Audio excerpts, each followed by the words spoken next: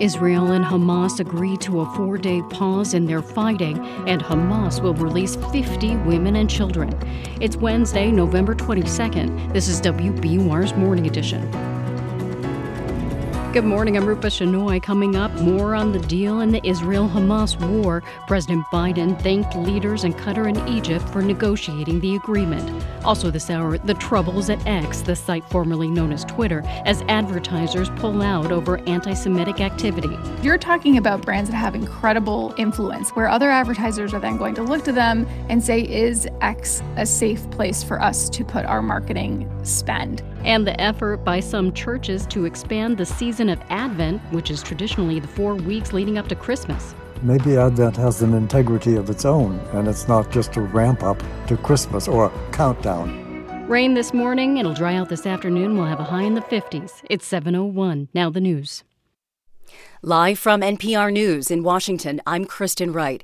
Pope Francis has met separately with Israeli relatives of hostages held by Hamas in Gaza and the families of Palestinians imprisoned in Israel. This comes as a temporary ceasefire is announced in exchange for the release of some hostages and prisoners.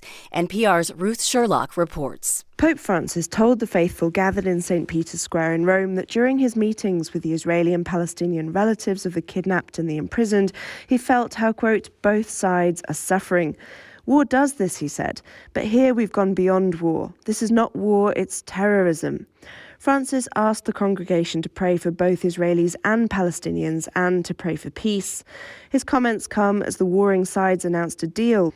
50 of the some 240 hostages kidnapped to Gaza from Israel in the Hamas-led attack on October 7th are to be freed, and Israel is to release 150 Palestinian prisoners and detainees. Ruth Sherlock, NPR News, Rome. The U.S. Coast Guard estimates more than 1 million gallons of crude oil has leaked into the Gulf of Mexico off the coast of Louisiana.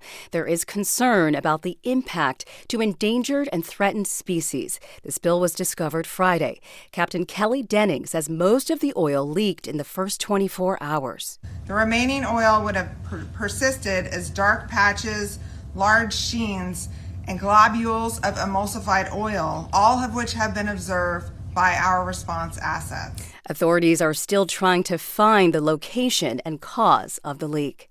In Alaska, people are missing in a massive landslide. It barreled down a rain-soaked mountainside and smashed into homes in a remote fishing community about 150 miles south of Juneau.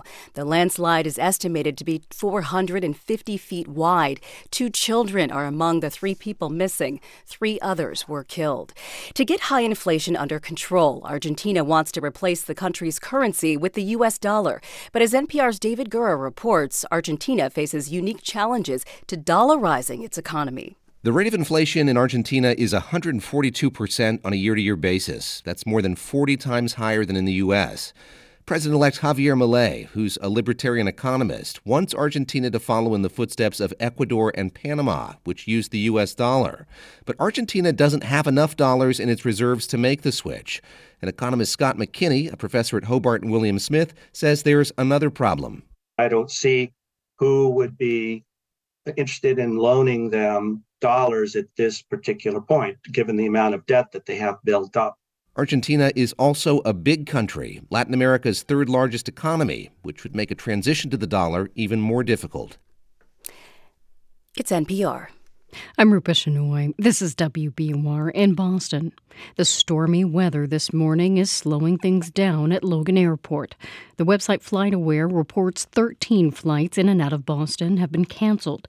Nearly all of those are on Cape Air. Another 24 flights have been delayed.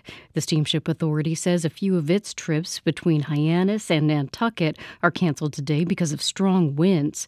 On the roads, state highway officials warn the busiest time today is expected to be between 2 and 6 this afternoon. Massachusetts public health officials are urging people to get an updated COVID booster. Cases are on the rise ahead of the holiday season. Wastewater data shows COVID levels rose 93% in Boston over the past 2 weeks. Health officials tell the Boston Globe people should take a test before gathering for the holidays if they're feeling sick. Really, the biggest missing piece to move this forward is funding. The MBTA does not have enough capital funding to address. Transit advocates are applauding efforts to speed up the process of electrifying the commuter rail. The MBTA previously committed to electrifying the system but didn't lay out a timeline. Now lawmakers are considering legislation to have that work complete by the end of 2035. Jared Johnson heads the local transit advocacy nonprofit Transit Matters. He applauds the goal but wonders how it'll be accomplished. Really, the biggest missing piece to move this forward is funding. The MBTA does not have enough capital funding to address the existing maintenance needs, let alone start this planning effort. The T has not put a cost estimate on the proposal. Today marks 60 years since President John F. Kennedy was assassinated. The JFK Presidential Library in Dorchester is commemorating the day with a series of musical performances and special exhibits. Library Director Alan Price says that includes a special public display of the American flag that was draped over JFK's casket at his funeral. It's just an extra special time for those who do not have a living memory of President Kennedy to come to the library and come to a better understanding of his life and legacy. And for those who do have a living memory, it's a somber day of remembrance. Visitors will be able to sign 2 memorial books on display at the exhibit. Entry to the JFK Library is free today. The National Oceanic and Atmospheric Administration is forecasting a warmer than average winter here in the Northeast. Scientists say the warmer weather will be driven by climate change and an El Niño. That's a normal cycle of warming in the Pacific Ocean. Scott Whittier with the National Weather Service says that doesn't mean we won't see snow and cold temperatures.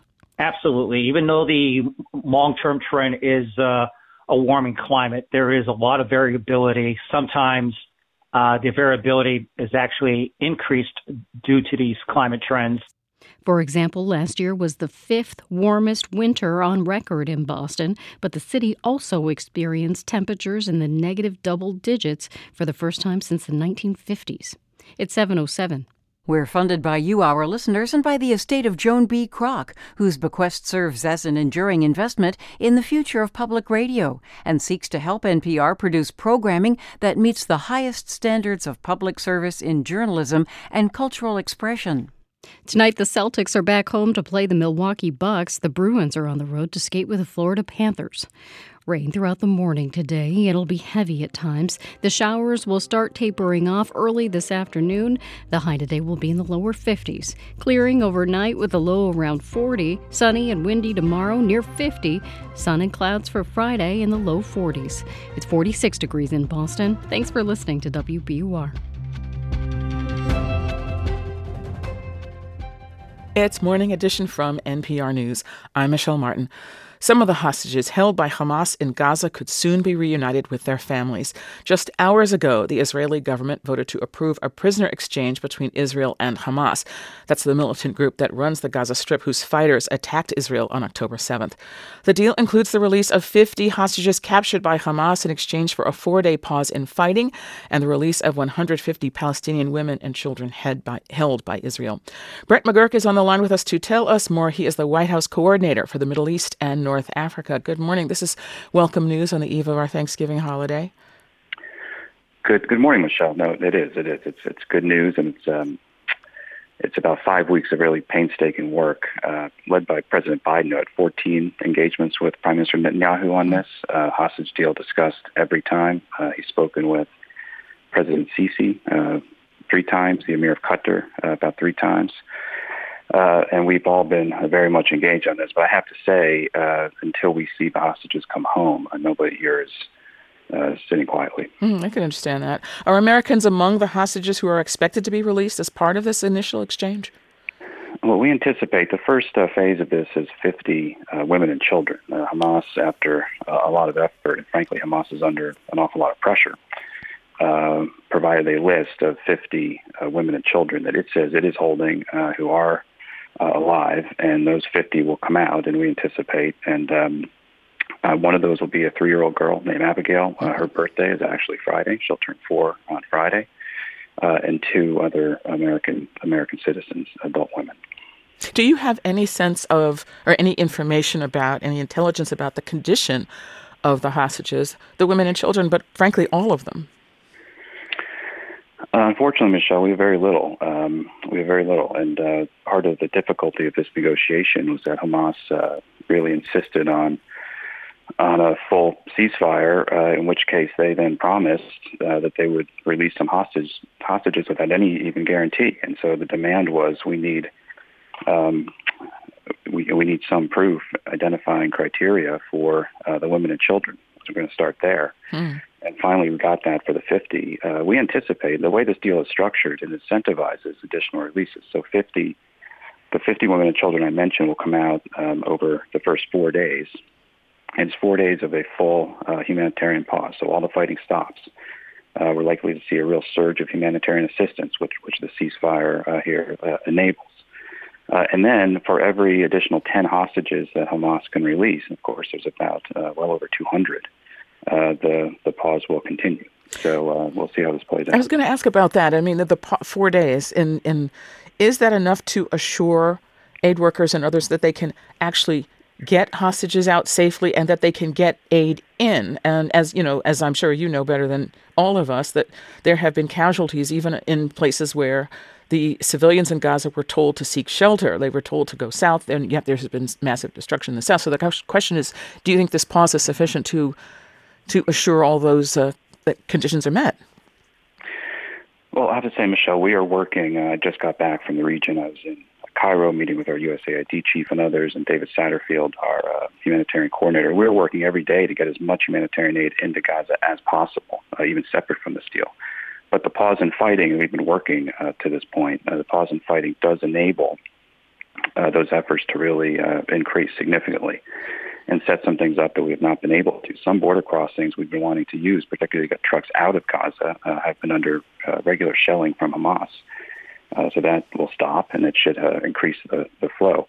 But 4 days is 4 days, so you can do more with more time. And the onus for more time right now is on Hamas. So if Hamas produces additional hostages, and they have given indications to Qatar and to the Egyptians that they will, they're prepared to do that, the pause here will continue. Does this agreement, is it contingent upon the hostages being healthy, being unharmed? Very good question.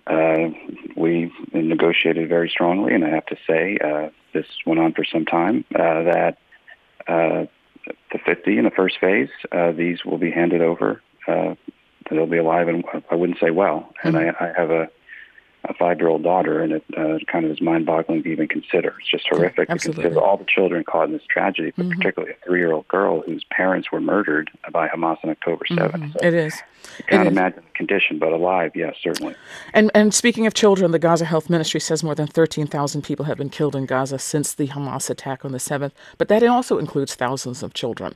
Is there more that the U.S. could do to protect these very innocent civilians?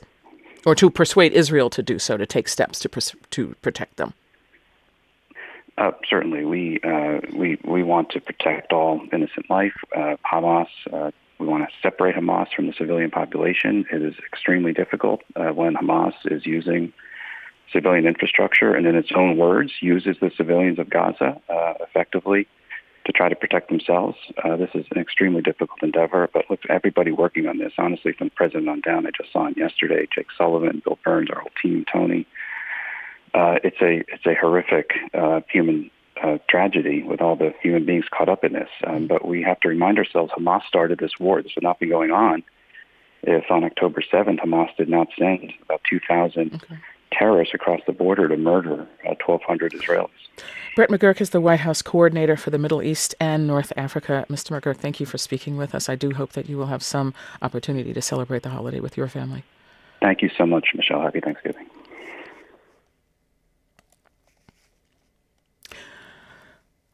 The families of the hostages captured by Hamas have waited 6 excruciating weeks for news of them, especially about if or when their loved ones will be free. As you've just heard, Boaz Atzili is among those who are waiting. He is a professor at American University here in Washington, D.C. His cousin Aviv Atzili and his cousin's wife Liat have been missing since Hamas torched the kibbutz where they live on October 7th. And Boaz Atzili is with us now. Good morning. Thank you so much for speaking with us.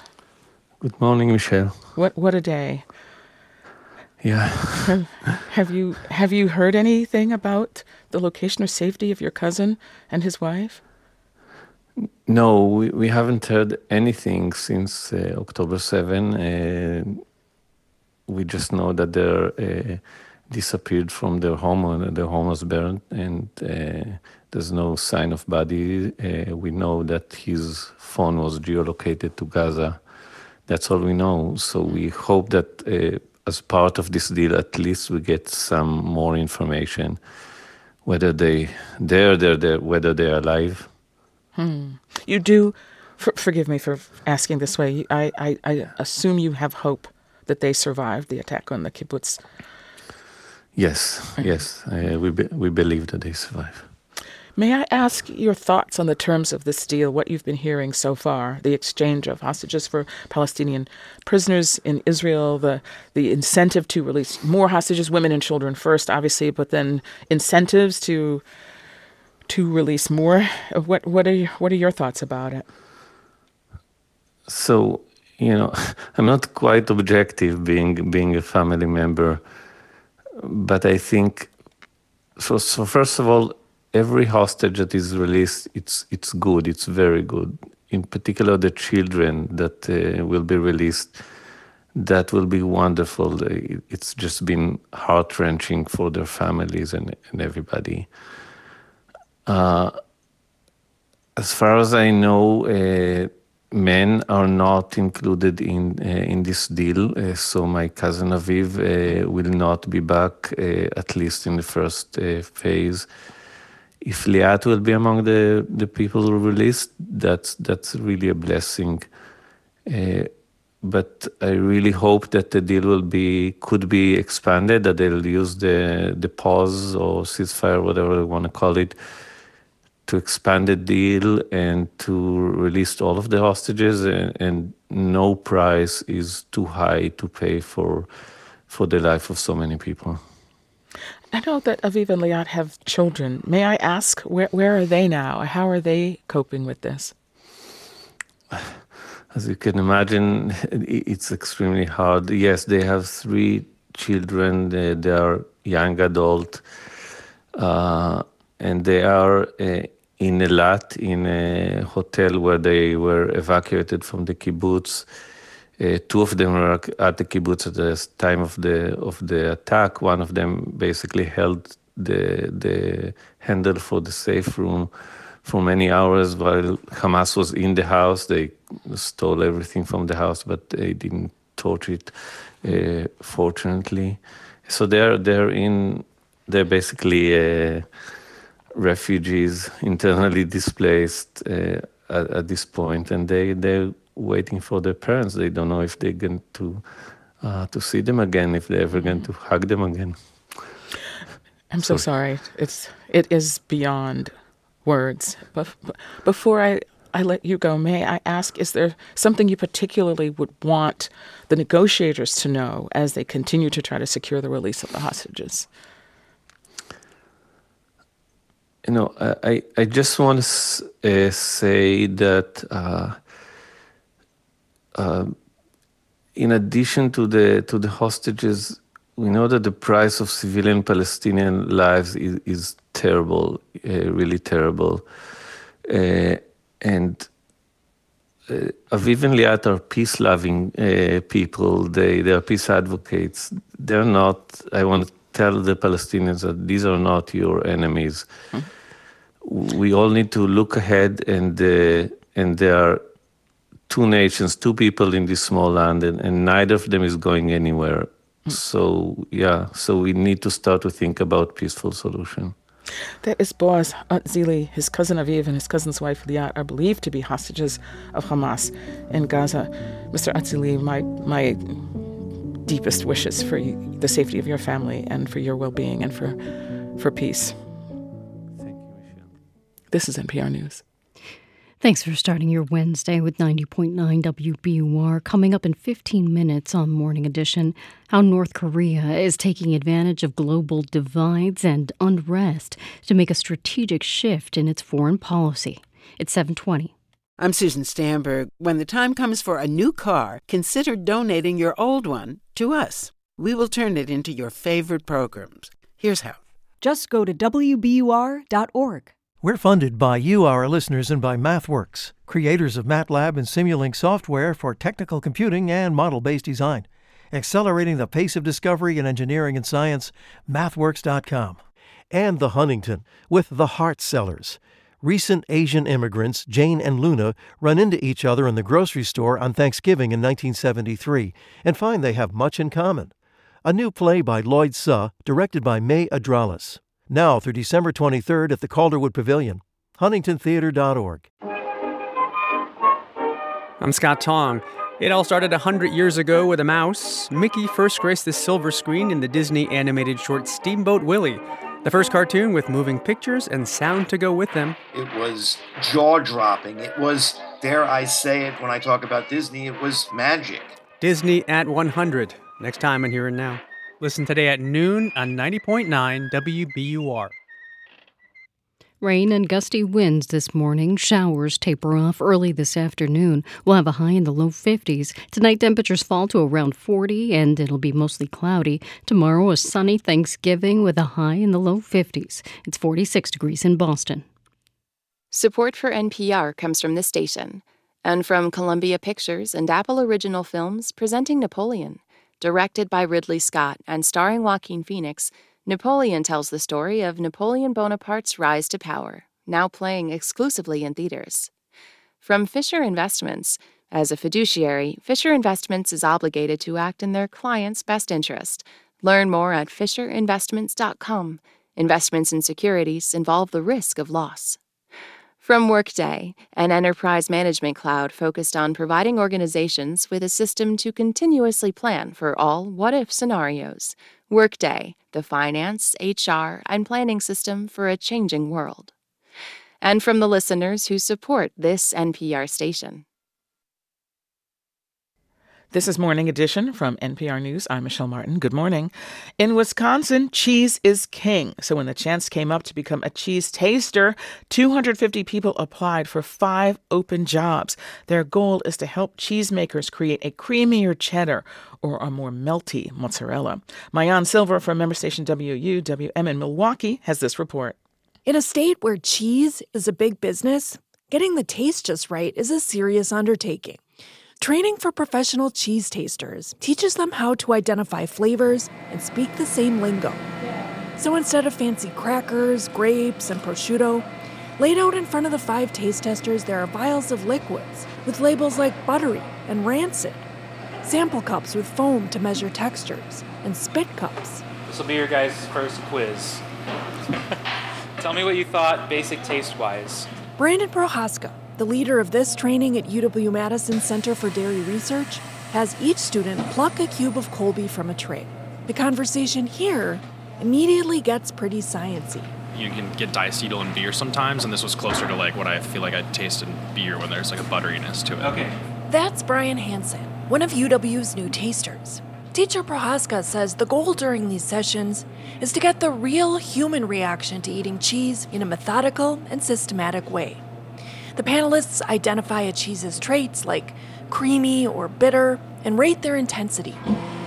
That data can be used by graduate students, cheese producers, and pizza makers. So we're thinking of a lot of different practical applications, things like how do we extend the shelf life of a product? How do we make something have an even better flavor? Or maybe there's a new technology coming out that's not quite, replicating the flavor people expect. So, armed with a notebook and a color wheel, taste tester Kelly Cluck learns how to identify flavors. Maybe not so hard for an aficionado who has a few wine tasting certifications. The thing that's great about this, I feel like I've taken a hobby and I'm actually getting paid to do it now. When Prohaska sends chunks of full-fat mozzarella around the table, they talk about what it tastes like. Again, just kind of that vinegary, citrusy kind of note. Lemongrassy. Lemongrassy, yeah. And at the university, there's a protocol for everything. When to chew, when to hold and release your nose to block or pick up aromas from the cheese. It's not exactly what taster Carolyn Haswell expected. I actually signed up because I loved pizza, I love making pizza, and it's like, oh, I know all the types of pizza around the country, and then I come here and it's like, it's experimental cheese. Enjoy. When they do taste pizzas, no eating the crust, just the cheese, please. This one's still good, warm. I'll let you know when it's ready to taste. One pan comes out of the oven, then another and another. They even use a ruler to test the stretchiness of the mozzarella. It's an efficient way to put the cheese that could end up on your next delivery order through the science lab. For NPR News, I'm Maayan Silver in Madison. If you are the chef in your house, then you already know Thanksgiving is probably the most carefully planned and highest pressure meal of the year.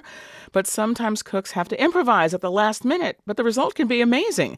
That's what happened at a small bakery just outside Zion National Park in Utah, where a mysterious dessert has become a tourist attraction unto itself. David Condos with member station KUER tells the sweet story. Inside the Bumbleberry Bakery, a steady stream of tourists walk up to get a taste of local history. Visitors Callum and Amanda Nelson from California picked 2 pieces of pie a la mode. The ingredients of this gooey purple filling are classified, but after scooping up a bite, Callum takes a guess. It's like blackcurrant and blackberry and something else. The mystery ingredient. The mystery ingredient, yeah.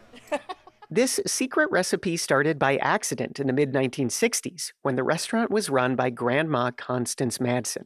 Here's how her granddaughter Melanie Madsen tells the story.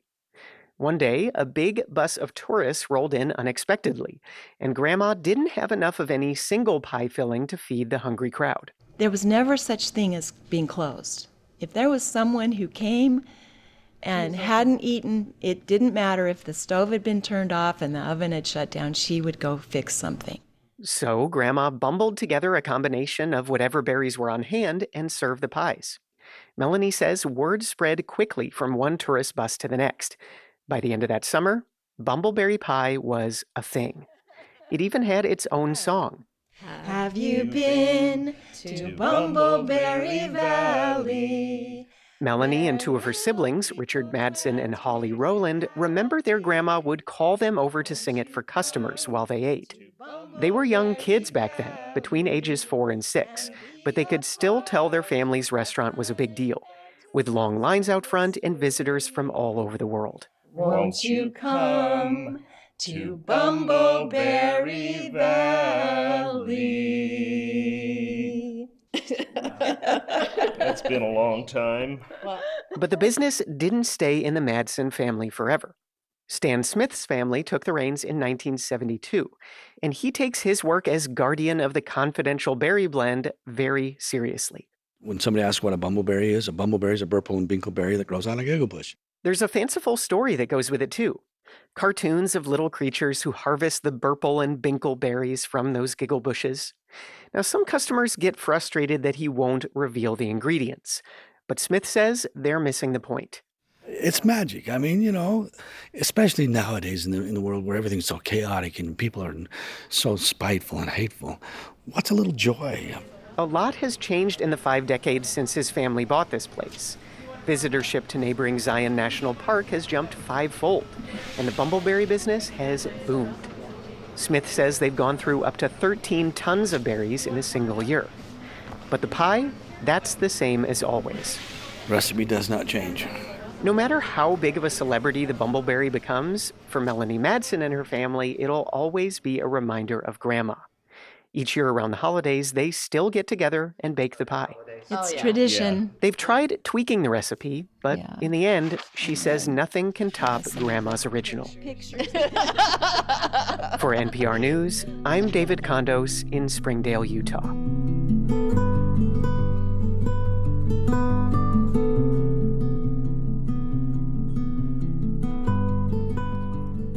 This is Morning Edition from NPR News. I'm Michelle Martin. Today's top stories are next, including the agreement for Hamas to release some Israeli hostages in exchange for Israel's release of imprisoned Palestinians. It's 7:29. When you get news alerts all day, it can be tough to get a handle on the full story. Get context and perspective live on the WBUR mobile app. Listen anywhere on the WBUR app.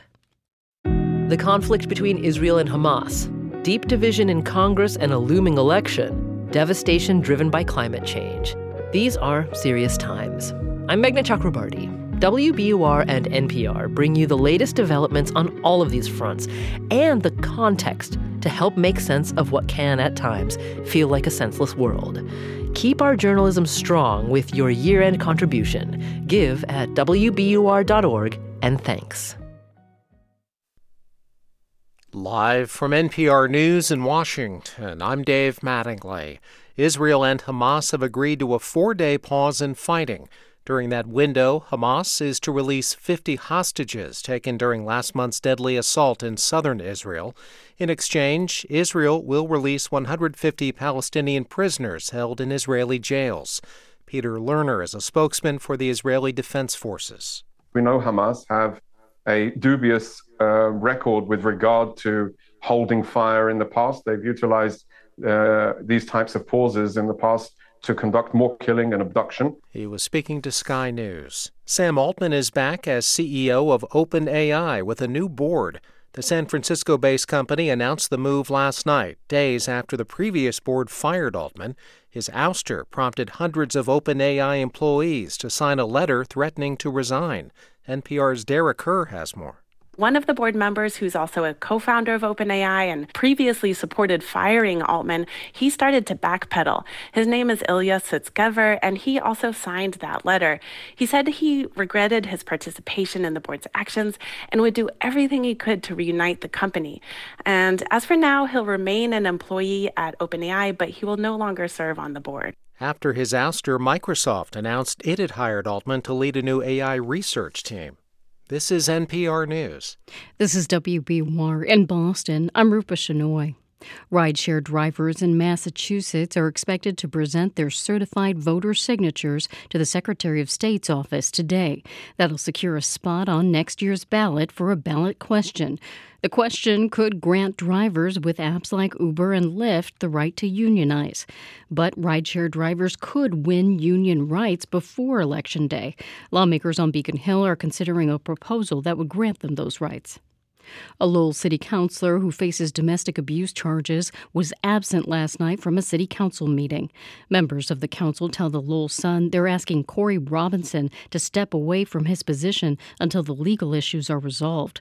Robinson is accused of assaulting a woman at a home in Dracut last week. He says he's innocent and will not step down. Tanglewood is the Boston Symphony Orchestra's summer home in the Berkshires. It's making its Hollywood debut in Bradley Cooper's new movie, Maestro. WBUR's Andrea Shea reports the film opens today in New York and Los Angeles. In May 2022, Bradley Cooper's film crew descended on Tanglewood to recreate scenes from 20th century conductor and composer Leonard Bernstein's life. The charismatic musician spent summers in Lenox, first as a student in 1940, then as faculty. BSO Director of Production Jake Morshell worked with Cooper's production and says authenticity was the goal. Anyone who's been to Tanglewood will see those scenes and immediately know that that's where it was shot. And it's great that we can showcase this to the rest of the world. Maestro comes to Boston December 1st before streaming on Netflix on the 20th. For 90.9 WBUR, I'm Andrea Shea. It's 7:33. We're funded by you, our listeners, and by Uncommon Feasts, offering full-service culinary event catering for your distinctive social and corporate gatherings. Gather around. Let's feast. The Bruins will wrap up their quick trip to the Sunshine State tonight as they visit the Florida Panthers. The Celtics will be at the Garden tonight as they take on the Milwaukee Bucks. Showers this morning should dry up by this afternoon. Highs will be in the low 50s, around 40 tonight and mostly cloudy. It clears up overnight for a sunny day tomorrow. It'll be in the low 50s on Thanksgiving Day. It's 46 degrees in Boston. You're with WBUR.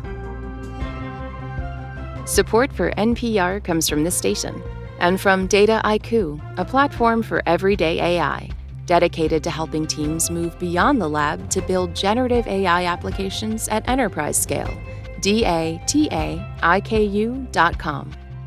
And from the law firm Cooley LLP, with offices in the US, Europe, and Asia, Cooley advises entrepreneurs, investors, financial institutions, and established companies around the world, where innovation meets the law. This is NPR. It's Morning Edition from NPR News. I'm Michelle Martin. North Korea claims to have successfully launched its first spy satellite. Some observers believe the North received technical assistance from Russia. And as NPR's Anthony Kuhn reports from Seoul, that could be part of a major shift in Pyongyang's foreign policy. When North Korean leader Kim Jong-un visited a Russian spaceport in September, his host, President Vladimir Putin, indicated Russia was willing to help North Korea with satellite technology. South Korea says that since the summit, North Korea has sent Russia more than 1 million artillery shells for use in Ukraine. More broadly, Kim Jong-un has called for North Korea to play a larger role in an anti-U.S. bloc of nations, in what he described as a new Cold War. Lee Ho-ryong, a researcher at the Korea Institute for Defense Analyses, a government think tank, says this recalls the 1950 to 1953 Korean War, when Russia, China, and North Korea faced off against the U.S., South Korea, and Japan. North Korea stresses this 3 versus 3 new Cold War structure and advancing their strategic relationships with China and Russia, because that structure is advantageous to North Korea in the short term to create strategic space. He says Pyongyang also wants Russian economic aid to counter the effect of international sanctions. Park Hyung-jung, a researcher emeritus at the Korea Institute for National Unification, a government think tank, says that for Pyongyang, that would be a windfall. The war between Russia and Ukraine and the intensifying competition between the U.S. and China opened up the possibilities for cooperation with China and Russia. So this is, for North Korea, a kind of coincidental salvation. Observers had previously assumed that Kim Jong-un was building up his arsenal just to get more leverage over the U.S. at the negotiating table. That scenario now seems unlikely. Last year, Kim told his country's parliament that the country's nuclear status is irreversible. There will never be such a thing as our abandonment of nuclear weapons or denuclearizing first, he said, nor will there be any negotiations or bargaining chips to this end. Kim's shift in strategy, analysts believe, began with a walk. Sometimes you have to walk, and this was just one of those times, and I'll let Mike speak to that for a couple of minutes, please. In 2019, then-President Donald Trump walked out of a summit with Kim Jong-un in Vietnam after rejecting Kim's proposal of sanctions relief in exchange for partial denuclearization. For Trump to not only not agree, but to leave, to walk out, was an enormous blow to Kim, I think, both personally and as a symbol of the aura of his leadership. Robert Carlin is a visiting scholar at Stanford University and former State Department official. He points to the 27 letters that Kim and Trump exchanged in 2018 and 2019. And this final letter he wrote really demonstrates how he thought he had been double-crossed. Trump shared the letters with journalist Bob Woodward. In the final letter, Kim wrote to Trump, "If you do not think of our relationship as a stepping stone that only benefits you, then you would not make me look like an idiot that will only give without getting anything in return." Robert Carlin says North Korea's leaders now seem convinced they can no longer bargain with the U.S. and must deal with Russia and China instead. It's a major decision on their part. It's a strategic decision, and it's not going to be reversed anytime soon. Anthony Kuhn, NPR News, Seoul.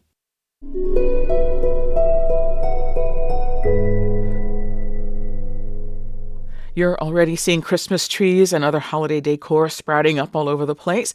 A lot of people want to resist the holiday creep, but some churches are taking a different tack, expanding the season known as Advent. Religion correspondent Jason DeRose tells us why it's about much more than preparing for a holiday. Typically, Advent is observed during the 4 weeks leading up to Christmas. But when he was a campus chaplain in Boston, Cameron Partridge realized how expanding Advent to 7 weeks nurtured students. You know, you've got the end of the semester, you've got finals, preparation to leave for home. So Advent barely got to be observed. So this gave an opportunity to actually really be present together and to observe it together, which could be grounding in a time of great intensity. A grounding Partridge brought with him when he came to St. Aidan's Episcopal Church in San Francisco. Good morning, St. Aidan's. And welcome to Advent. The season prepares for and locates us within the coming of the divine reign, the dream of God. Partridge says that Advent theme of divine reign, rather than a simple prelude to Christmas, is more poignant this year, given the conflict in the Holy Lands. We can't pretend that everything is fine. There is tumult in the world, and it is real, and it is hard, and it is deeply affecting people. People who need assurance that Advent resists violence and earthly powers. The real emphasis of this season is on the pursuit of justice and peace. And in the world we live in right now, you can't get more relevant than that. Bill Peterson is the retired dean of the Episcopal Seminary Bexley Hall. He's been at the forefront of expanding Advent beyond anticipation of Jesus in the manger to the hope for a just and peaceful world described by the Hebrew prophets. Maybe Advent has an integrity of its own, and it's not just a ramp up to Christmas or countdown. We get all these other images of God, really, the wisdom of God, the shepherding image, which is very different from on a throne, much more humble and very loving, if you really think about it. Methodist minister Suzanne Winona Duchesne teaches worship and preaching. She says the images of God found in Advent liturgy, wisdom, root, key, dawn, resist thinking of the divine solely as a triumphant king. Holy Trinity Lutheran Church in Chicago is also ushering in the Advent theme of God's hope for the world, evident as Pastor Michelle Sevig leads worship. O God of justice and love, you illumine our way through life with the words of your Son. And evident in the way, says Pastor Craig Mueller, Scripture, song, and prayer shape his congregation at Holy Trinity. It's too bad that many people equate Christianity with doctrines and beliefs in the head, rather than what ritual could do to form us with the passages of time and what it means to be human. Humans formed to persevere through the sorrow of violence and rejoice in the hope of peace, says Cameron Partridge at St. Aidan's in San Francisco. Advent, in its dwelling in the already and the not yet, can ground and strengthen us in all of that uncertainty and help give us a sense from out of that grounding an ability to connect. Connect across difference in a war-ravaged world that's not yet the one for which God longs. Jason DeRose, NPR News.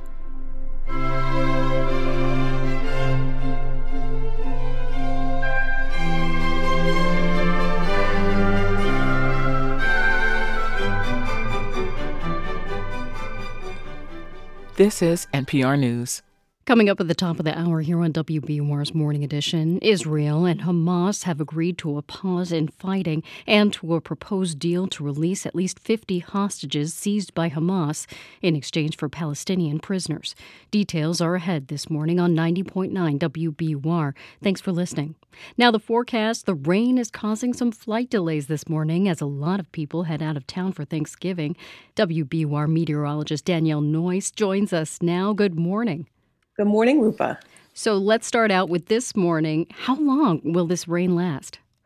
So I'd say we've got about, let's say, 4 hours or so, give or take, of the steadiest rain to come through. So from noon onward, I think we're going to see some drastic improvement in terms of the wet weather being out of here. And then after that, that's just a leftover shower or two. So a few more hours to get through in terms of the steadiest rain with some heavier elements in there. What about the winds? It's pretty windy. How long will those last? It sure is. The wind's been ramping up at the coast. We've already had some gusts over 40 miles per hour on the South Shore, Cape Ann, Cape Cod. We do have wind advisories in effect in those areas, and I anticipate the wind to still be pretty strong right on through the late afternoon. So, As of early this morning, there were over 1,000 customers without power already. I expect those numbers to climb, but it won't be, a major event. Just some pockets of outages at the coast through the afternoon with some gusts that may top out over 50 for the outer Cape and Nantucket. Everybody else at the coast, it's like 40 to 45 miles per hour through the afternoon. And then where will we start out at tomorrow morning? So tomorrow morning for the turkey trots and the football games, it won't be that cold. I think, a lot of spots will be in the upper 30s to low 40s.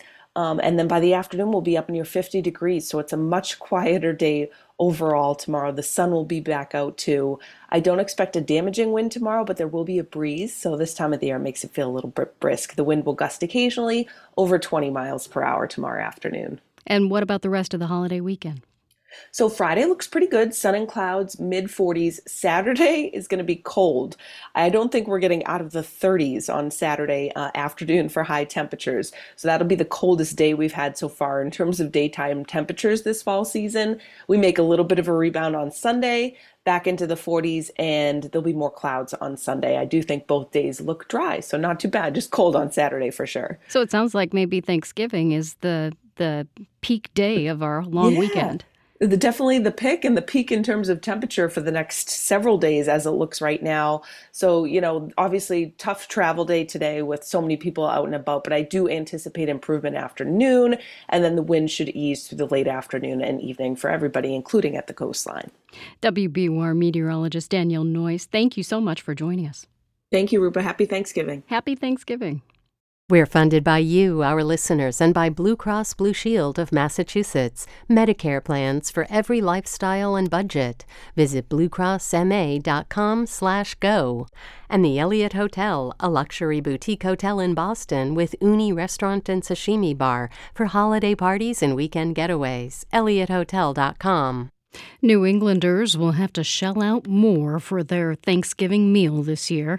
Data from the American Farm Bureau Federation show that people in the region will spend an average of $64.38 to feed 10 guests. That's 25% higher than 4 years ago and $3 higher than the current national average. Joe Schmidt is Director of Operations for Market Basket's parent company. He says customers don't seem to be complaining. It doesn't appear that anybody's pulled back on their holiday shopping. To the contrary, it seems like people are looking forward to having a nice holiday season surrounded by family. It's a feel-good time of year for all. The Farm Bureau data suggests cranberries will be a bargain this year. Prices have dropped nearly 25% compared to last year. A local firm wants to create an 8-building development at the end of the reserved channel in South Boston. The plan filed with the Boston Planning and Development Agency includes more than 205 housing units and a life sciences building. Developers say they're also taking future flooding into account by building above what the city projects for rising sea levels in 2070. It's 7:47. Support for NPR comes from this station. And from BritBox with Payback, a new original crime thriller from the creator of Line of Duty and Bodyguard, starring Grantchester's Morgan Christie and Ozark's Peter Mullen, streaming at BritBox.com/NPR.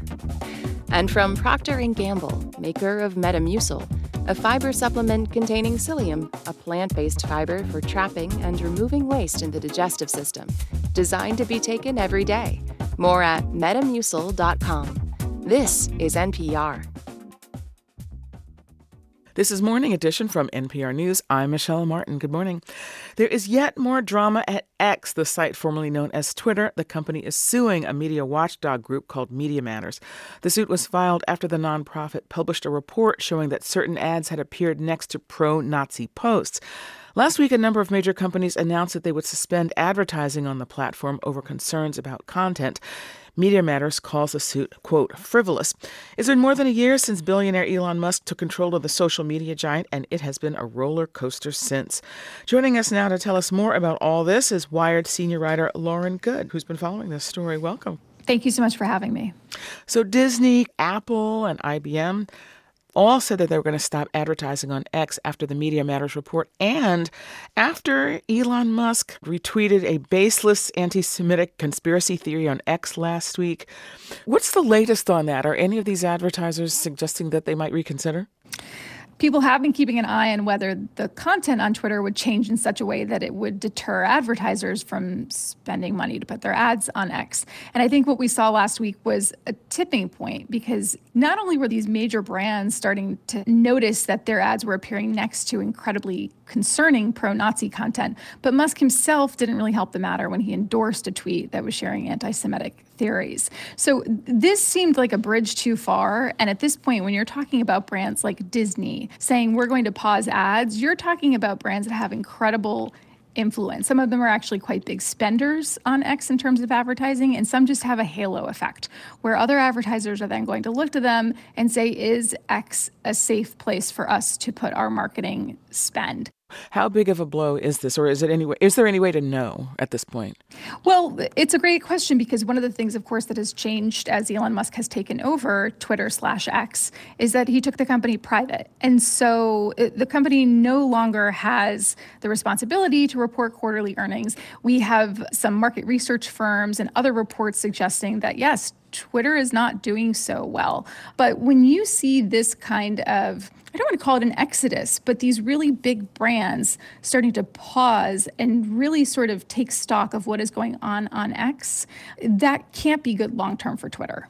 What is the basis of Elon Musk's case against Media Matters? I mean, has he asserted that it is false, or does he have some other argument? Well, when Musk and X filed the lawsuit against Media Matters for America, they were basically alleging that this recent report from Media Matters, which showed the list of big-name advertisers, appearing next to anti-Semitic content on X, they said that that report was basically an attempt to, quote-unquote, destroy the company by encouraging advertisers to pull their money. So there were actually two reports for Media Matters, right? There was the one that came on November 16th that just showed evidence of, here is this problematic content that's appearing directly below or above these ads from big brands. And then there is this ongoing list that Media Matters is maintaining of more and more brands as they start to pull away from X.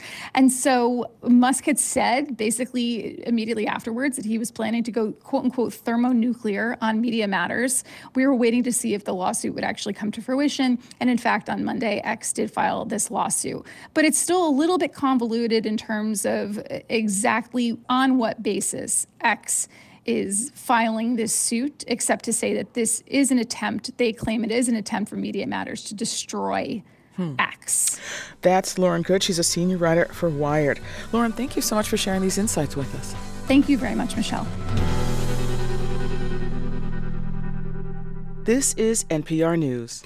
You're with WBUR on a Wednesday. Coming up at 8:20 on Morning Edition, why Argentina's president-elect claims the U.S. dollar may be the cure for that country's hyperinflation. It's 7:52. WBUR supporters include The Lyric Stage with Ken Ludwig's The Game's Afoot. This comedy mystery makes a memorable multi-generational holiday outing through December 17th. LyricStage.com. Since I've set up the Legacy Gift, I feel like a real member of WBUR's family in a big way, and that makes me feel really good. Build a strong future for WBUR. Learn how at wbur.org/legacy. On the 60th anniversary of President John F. Kennedy's assassination, we hear from a Secret Service agent who was there that day. That story on the next All Things Considered from NPR News. From 4 to 6:30 on WBUR. Here's a look at some of the stories we're following this Wednesday morning. The Israeli government has approved a 4-day pause in fighting in Gaza. Hamas has agreed to return 50 hostages in exchange for the release of Palestinian prisoners by Israel. At least 3 people are dead and 3 others missing following a landslide in southeast Alaska. And ChatGPT creator OpenAI is reinstating Sam Altman as its CEO following infighting at the startup. Stay up to date on the news all day here on 90.9 WBUR and on the WBUR app. WBUR supporters include Lauren Holleran with Gibson Sotheby's International Realty in Cambridge, real estate brokerage that is grounded in data and committed to thoughtful design. LaurenHolleran.com. We have gusty winds and rain this morning. It should dry up this afternoon. Temperatures will be in the low 50s. Those fall to around 40 tonight, and skies will be mostly overcast, clearing overnight for a sunny Thanksgiving tomorrow. It'll be in the low 50s. It's 46 degrees in Boston.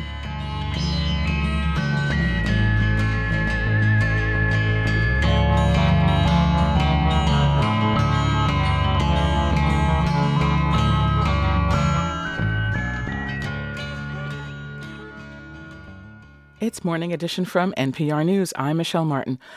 On this day in 1963, President John F. Kennedy was assassinated in Dallas, Texas, while riding through Dealey Plaza in his motorcade, his wife Jackie by his side. President Kennedy died at 1 p.m. Central Standard Time, 2 o'clock Eastern Standard Time, some 38 minutes ago. That, of course, is the voice of Walter Cronkite. 6 decades later, JFK's assassination remains a subject of fascination, mystery, and even conspiracy theories for many people, as evidenced by the documentaries and specials released this year to mark the anniversary. TV and film writer Hunter Ingram has watched all of them, and he's here with us now to tell us which ones we might want to check out. Good morning. Good morning. Thank you for having me. Thanks for coming. So, as we said, JFK died 6 decades ago. From what you've gleaned while watching, is there any new information out there? Well, we have a lot of trickling documents that have come out since 1992. Of course, that was the John F. Kennedy Assassination Records Act, and that was spurred by the release of Oliver Stone's 1991 film JFK. And up until last year, the government was still releasing thousands of documents related to the assassination. And so a recent documentary was done by Oliver Stone himself, JFK Revisited Through the Looking Glass, kind of sifting through those documents and trying to make sense of why they were important, why they were redacted, and how they may or may not feed into some of these conspiracy theories that have persisted for 6 decades. Do they come to any conclusions? They come to the conclusion that a lot was not told to the American people. I think that was the prevailing theory. There's the talk of the magic bullet and how it doesn't add up to the single bullet theories. I mean, there's so many things that have grown from that single moment in 1963 that people are still trying to reckon with today on so many levels, which is why I think we see some of these documentaries coming out like this. So do you have, in this context, I hate to use the word favorite because, given the subject matter, but is there one or two that you would particularly recommend? Well, I think the ones that were released specifically this year, the ones that actually have come out within the last few weeks, in one case a few days, were really fascinating and come at the subject in a different way. The first one that I would suggest and the one that I really enjoyed was through National Geographic. They have a franchise of docuseries called One Day in America. People may have seen the 2021 one about 9/11 for the 20th anniversary. This one that came out a few weeks ago is JFK, One Day in America. And it literally follows JFK and Jackie from the morning of November 22nd, 1963, all the way through the assassination in Dallas. And then it carries through the manhunt for Lee Harvey Oswald, and even through the night and past midnight as they're trying to get a handle on what to do with Lee Harvey Oswald in Dallas. That one's really fascinating because you live minute to minute. And obviously today being an anniversary might be of interest to people to get a sense of how that day unfolded. But if they want a deeper look, I think one that is just as fascinating was the History Channel's new documentary, Kennedy, which is 8 episodes, and it digs even more deeply into his life from birth all the way to his final days. Obviously for some people, that day is seared in memory. I mean, people know where they were and what they were doing when they learned this news. But for people who don't have that memory, if they're just starting to think about it, is there one of these specials, new or old, that you would recommend? Well, I think that a good compliment would probably be JFK, One Day in America, because you get to see the whole day. It is seared in so many Americans' minds. And for those who didn't live it, I think this is a way for you to understand the tragedy of the day. I mean, that is something that is inescapable in any of these documentaries, that this was something that has imprinted itself in American history in the minds of those who were there. And for those who weren't, I think we are reliving them every year with documentaries like this that get to preserve that moment in a way that it's not going to be as if you were there, but it will give you a sense of why it's important and why we are still seeing the reverberations 6 decades later. That is Hunter Ingram. He's a freelance TV and a film writer. Hunter, thanks so much. Of course. Thank you. This is NPR News. Join some of your favorite WBUR hosts at City Space for our annual reading of Charles Dickens's A Christmas Carol. It'll be held Monday, December 19th. Get tickets at wbur.org/events. It's a dark and stormy morning with gusty winds and rain expected to last through about noon. Then mostly cloudy today in the low 50s. Skies stay overcast tonight as temperatures fall to around 40. Then it clears up overnight, giving us a sunny day in the low 50s for our Thanksgiving tomorrow. It's 46 degrees in Boston, and we're coming up on 8 o'clock.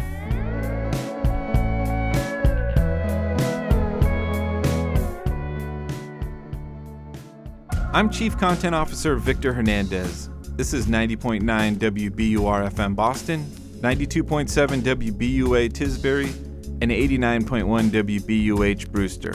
Listen anytime with our app or at WBUR.org. WBUR, Boston's NPR news station. Israel and Hamas agree to halt the fighting in Gaza for 4 days. Hamas will release 50 hostages in return for Palestinians held by Israel. It's Wednesday, November 22nd. This is WBUR's Morning Edition. Good morning, I'm Rupa Shenoy. Coming up, the deal between Israel and Hamas was in part brokered by the U.S. and may include the release of 3 Americans.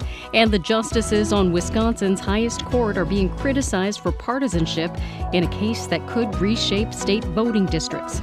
Everybody knows that the reason we're here is because there was a change in the membership of the court. You would not have brought this action if the newest justice had lost her election. Also this hour. He started his career there in many ways, and he kind of ended his career there. His last concert he conducted publicly was at Tanglewood in 1990. A new movie about Leonard Bernstein highlights his ties to the Berkshires. Windy and rainy this morning, in the low 50s today. It's 8:01, now the news. Live from NPR News in Washington, I'm Kristen Wright. A 3-year-old American girl is among the hostages being held by Hamas. Her parents were killed by the militants. The girl could be released in a new agreement between Israel and Hamas to pause the fighting and let 50 hostages go. Qatar, Egypt, and the U.S. brokered the deal. NPR's Franco Ordonez reports on President Biden's reaction. You know, Biden released a statement last night welcoming the deal and thanking Qatar and Egypt for their assistance. And I'll just note, it was actually the same channel that they created that led to the release of the first U.S. hostages last month of Judith Rannon and her daughter, Natalie. It was actually their release that American officials told us gave them the confidence that the channel worked, but also that the Qataris could deliver. The agreement also includes the release of 150 Palestinians imprisoned in Israel. The former CEO of artificial intelligence startup OpenAI is returning to the job. NPR's Dara Kerr reports this comes days after he was ousted. After a chaotic few days for OpenAI, the maker of ChatGPT, things seem to be settling down. The company announced its former CEO, Sam Altman, is returning. He was fired by the board of directors late last week. They said he hadn't been candid in his communication with them, and they could no longer trust him to lead.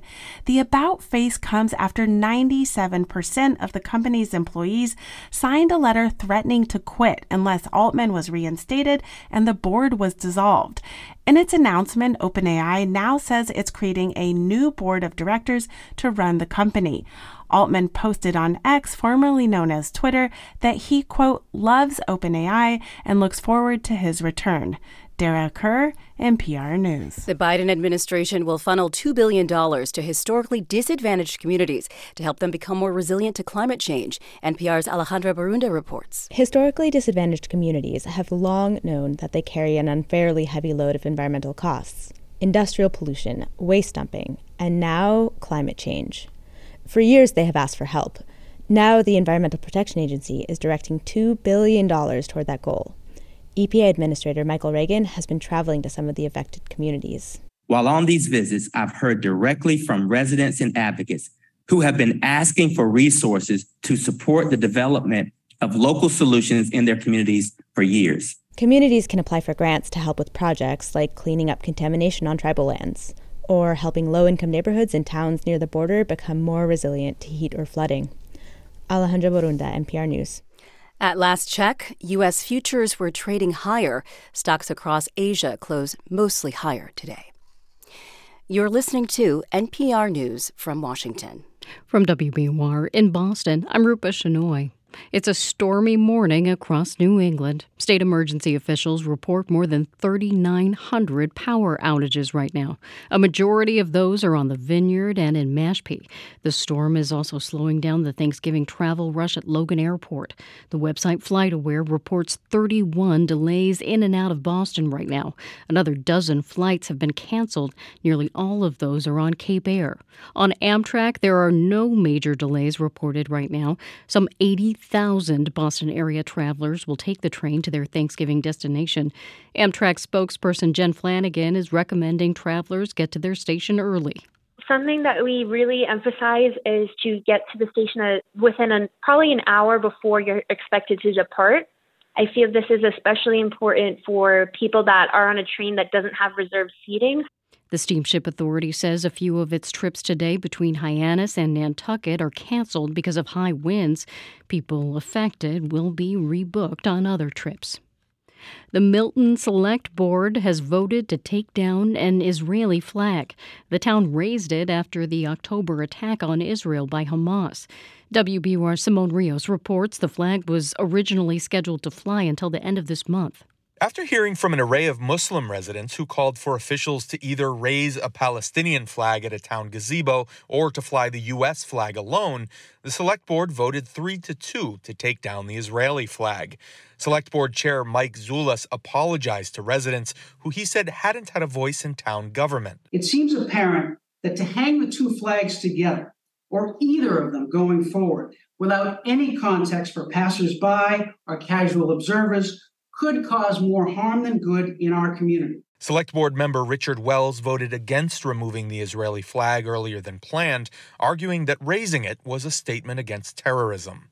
For 90.9 WBUR, I'm Simone Rios. The police chief in Canton says she welcomes an outside review of the police department.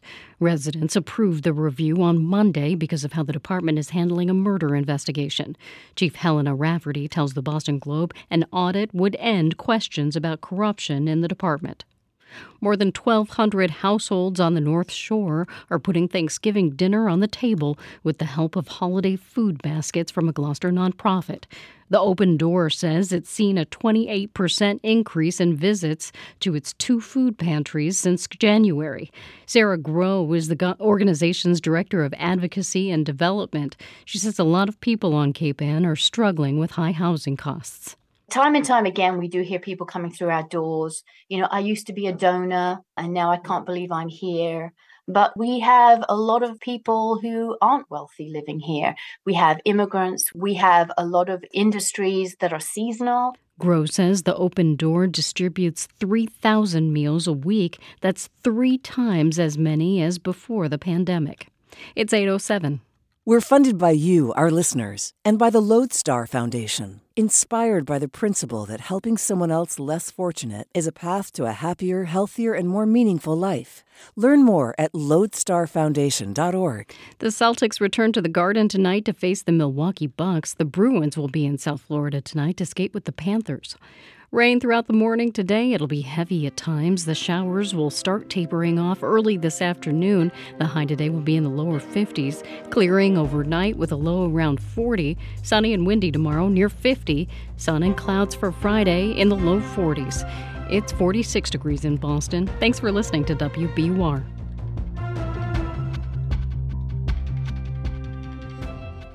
It's Morning Edition from NPR News. I'm Michelle Martin. After 6 weeks of war, Hamas and Israel have agreed to a 4-day pause in the fighting. The initial stage of the deal will have Hamas release 50 people taken hostage during the group's bloody attack on southern Israel October 7th. And Israel has agreed to release 150 Palestinian prisoners and detainees held in Israeli jails. The agreement comes after weeks of complex negotiations mediated by Qatar, Egypt, and the United States. but we still don't know what's happened to many of the hostages, and the war is not over. NPR's Daniel Estrin is with us now from Tel Aviv to tell us more. Good morning, Daniel. Good morning, Michelle. So tell us about the outlines of the deal. Israel and Hamas have both published their versions of this deal, which has been on the table and been negotiated now for weeks. The first stage of the deal is that there will be 4 days of a pause in fighting. And during that time, there will be 4 different hostage exchanges. So about 50 Israelis will be released in total during those days, about 10 at a time. At the same time, 150 Palestinian prisoners and detainees will be released from Israeli jails. Those prisoner releases will be spread out among the 4 stages. And we're talking about women and minors from both sides. Now, during those 4 days that the war is paused, Hamas says that Israel has promised to halt its flyovers and drones over northern Gaza, where there have been the most intense fighting. And that will take place for just several hours a day. And we understand that that is to allow Hamas to try to locate all of the hostages. Not all of the hostages being held in Gaza are being held by Hamas. Some are being held by other militant factions or even by private Palestinian citizens. And during those 4 days of a pause in fighting, Israel has also committed to allowing in more humanitarian supplies to Gaza. Now, part 2 of the deal is Israel offering an incentive to Hamas. It's saying if Hamas releases an additional 50 Israeli hostages, then Israel will agree to release another 150 Palestinians. For every 10 Israelis released, according to this offer, there will be another 24 hours pause in the hostilities. But this entire deal expires in 10 days, according to Israel, and after which the war will resume. Do we have a sense of when this pause is actually going to start?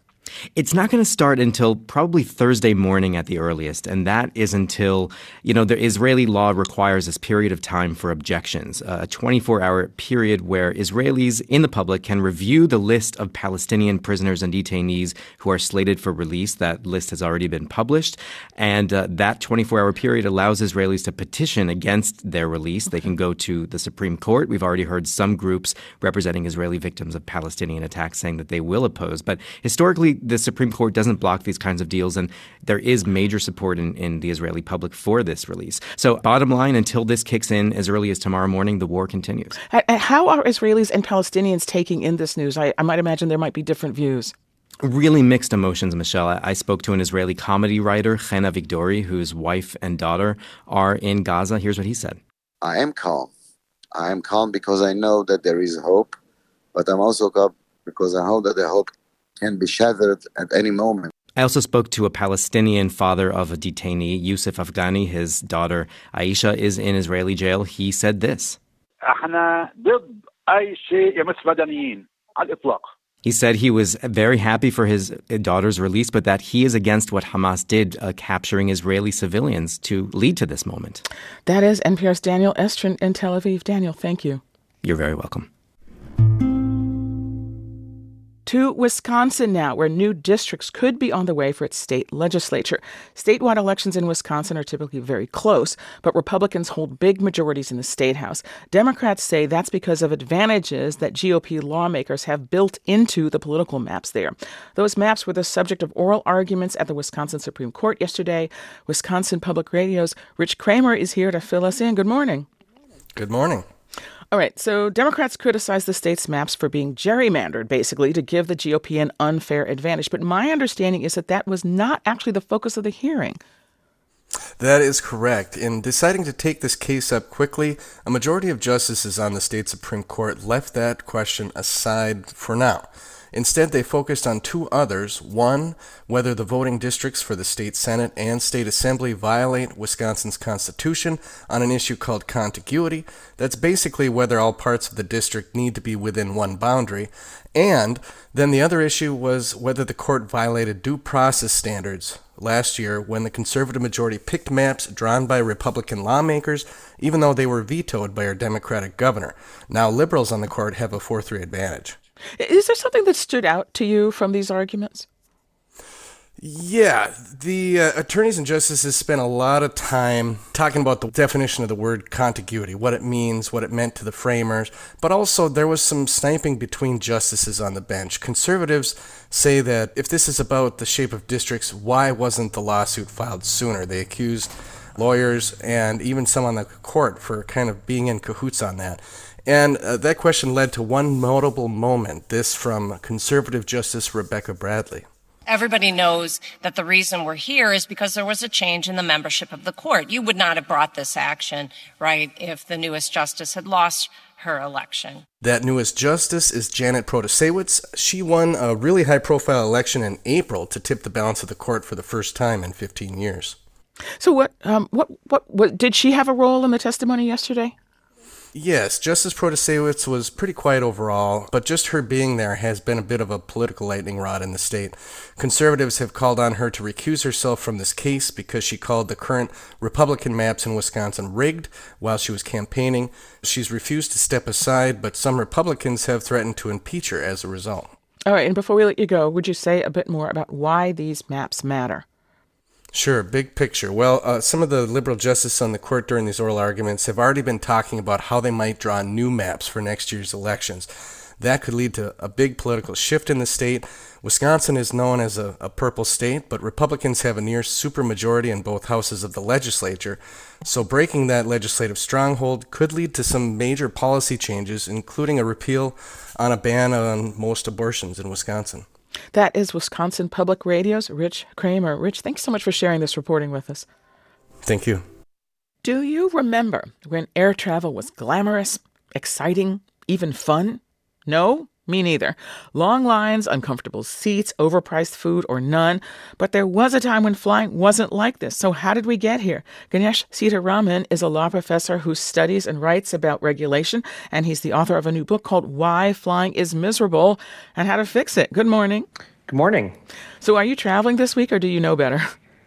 I am traveling this week and have already had one delay. Oh, boy. Okay. Seems like everybody has an air travel horror story. So what makes flying as miserable as you've written about? Well, I think there's really two things. For passengers, it's all the little things. The baggage fees, the smaller seats, the delays, the cancellations, the connections. And at the level of the industry and the country, we've had bailouts and bankruptcies and taxpayer support programs. And all of these things are really the function of public policy. And the biggest public policy choice in the history of the airlines was the decision to deregulate them and to really remove the guardrails that Congress had put on them for many, many decades. I think wasn't the argument that this would make things better, that there would be price competition, that the airlines would compete not just on price but on service? How come that didn't happen? That's exactly right. The vision of the deregulators was that everything would be better if you just let airlines fly wherever they want, whenever they want, and to charge whatever they want. But after a very short period of competition, what we ended up with was more concentration in the airline industry, less service to a lot of small places, cities and rural areas, and instead of a race to the top on service, a real race to the bottom, where now the seats are smaller than ever before. You know, what's interesting is that talking, though, about the bailouts, I mean, one of the reasons that this is so infuriating to the public is, people aren't stupid. They know that significant tax dollars have gone into bailing out the airline industry at some point. And as briefly as you can, how do we reconcile those two things? I mean, is it like a kind of more like a utility, or is it more like, I don't know, something like a private car that somebody owns that you happen to use? How should we think about this? Well, for much of American history, we thought of airlines as a utility because they're an essential transportation infrastructure for so many communities, for economic activity, for tourism, and for travel. And that shifted with deregulation for people seeing them, airlines, as more like any other business. And I think the bailouts really prove that they're more like a utility because they're too important to fail. And that's why Congress feels the need to rescue them. When you have a major crisis, if we end up without an airline industry, it would be devastating for the country. So they are a special business. They have special privileges. And I think they should have some obligations, too. So what will it take to fix it? And is there any energy to do that, or any sort of public will to do that? Well, I think we need to have reforms that focus on three principles. And the first one is no more flyover country. We should have airline service to lots of places, including small cities, all the different regions, and rural areas. Second is no bailouts, no bankruptcies. We should have a reliable airline industry that is doing well in the good times, but is not going to go under or need taxpayer support in the tough times. And third, fair and transparent pricing. We've just had a system that's had a proliferation of different types of prices, extra fees, and dynamic pricing, where the prices change depending on when you buy your ticket. I think we could simplify all of that. Is there any will to do that as briefly as you can? Well, my hope is that because there are people who fly in every state in the country and in every congressional district in the country, that if people make their voices heard, tell their elected officials, we could actually change this. That is Ganesh Sitaraman. His new book is called Why Flying is Miserable and How to Fix It. You can read it while you're waiting for your flight. Professor Sitaraman, thanks so much for talking to us. Thanks so much for having me.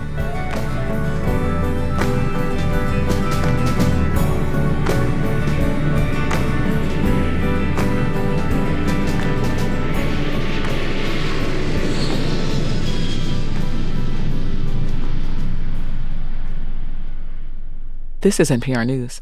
Good morning. Thanks for starting your Wednesday with WBUR. Coming up in 15 minutes on Morning Edition, we'll look at the role the White House played in the agreement reached between Israel and Hamas to pause fighting in Gaza and release hostages.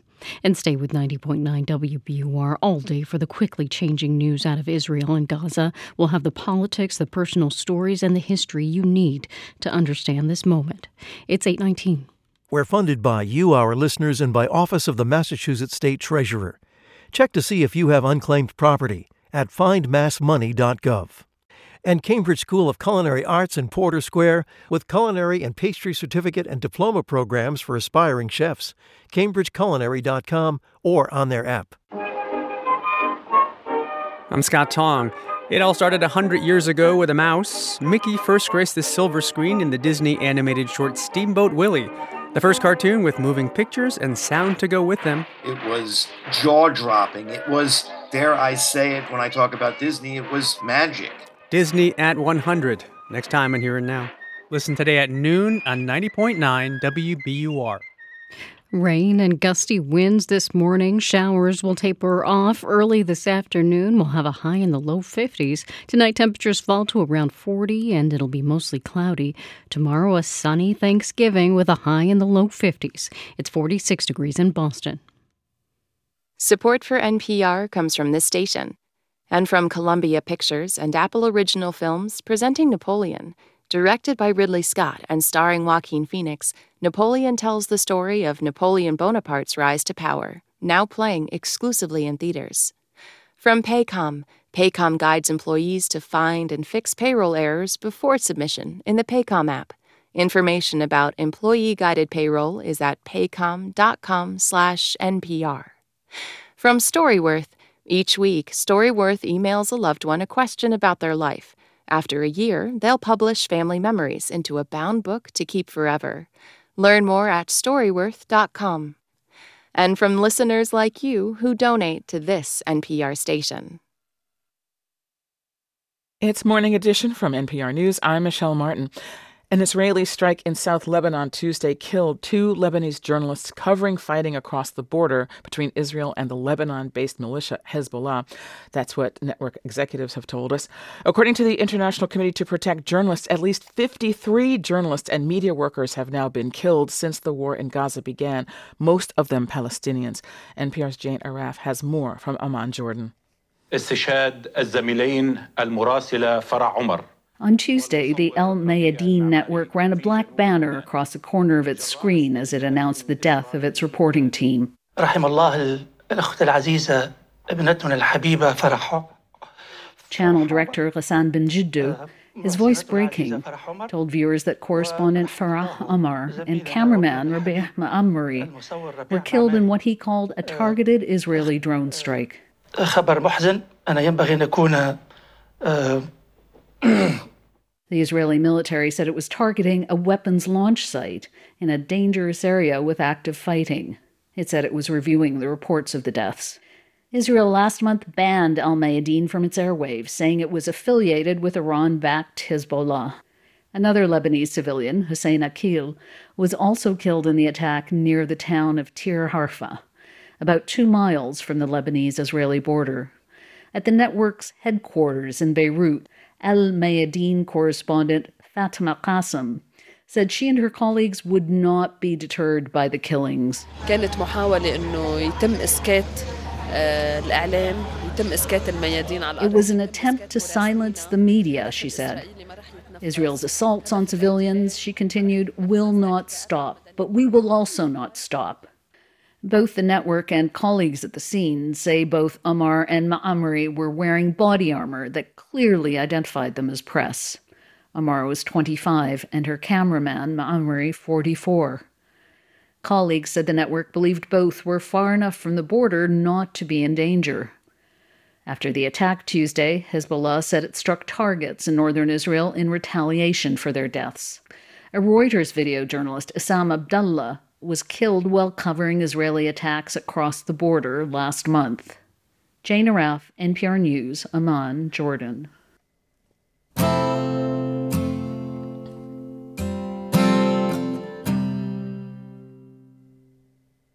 The U.S. has been dealing with high inflation for several years now, but it is nothing compared to what Argentina is facing. Inflation there is in the triple digits. Prices have been going up at an annual rate of 142%. Argentina's president-elect has a pretty drastic plan to fight high inflation. He wants to get rid of Argentina's currency completely and replace the Argentine peso with the U.S. dollar. NPR's David Gura is with us now to explain more about this. David, good morning. Hey, Michelle. This is quite fascinating to me. So why is Argentina's president-elect advocating for this? Well, Javier Milei is a libertarian and an economist, Michelle, who campaigned on some pretty far-out proposals. He said he wants to get rid of Argentina's central bank. Milei plans to make deep cuts to the government and to government spending. This is a point he drove home at rallies by wielding a chainsaw. And Milei wants to dollarize the economy. He wants Argentina to adopt the U.S. dollar as its official currency, as you said.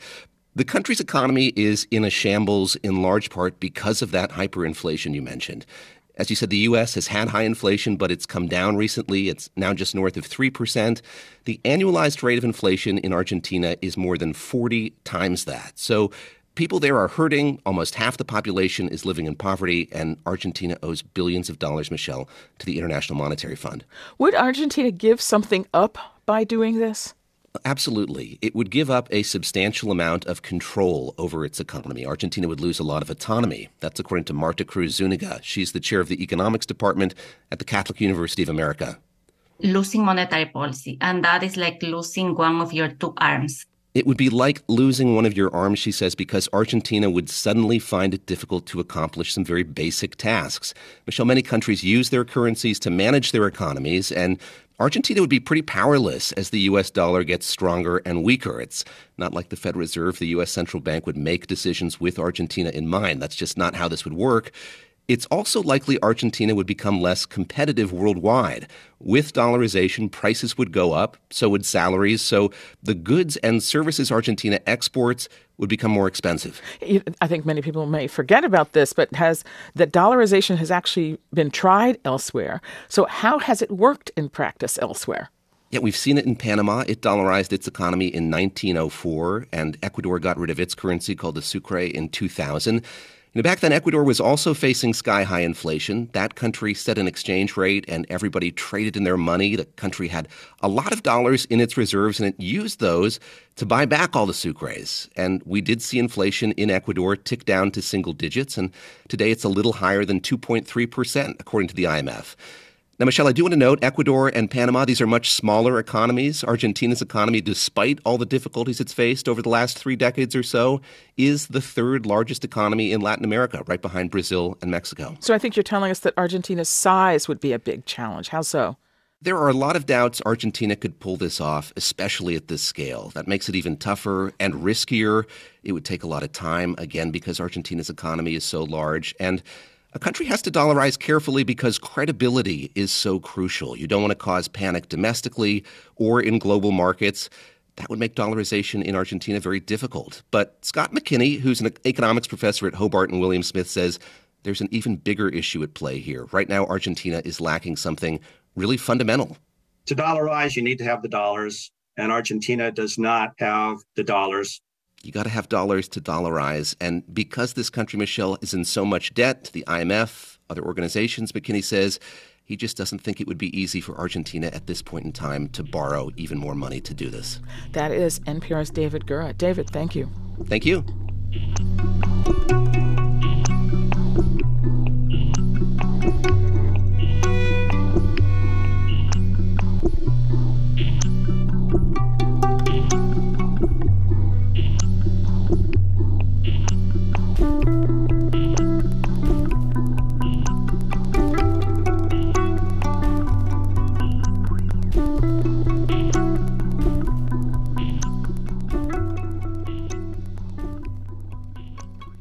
This is NPR News.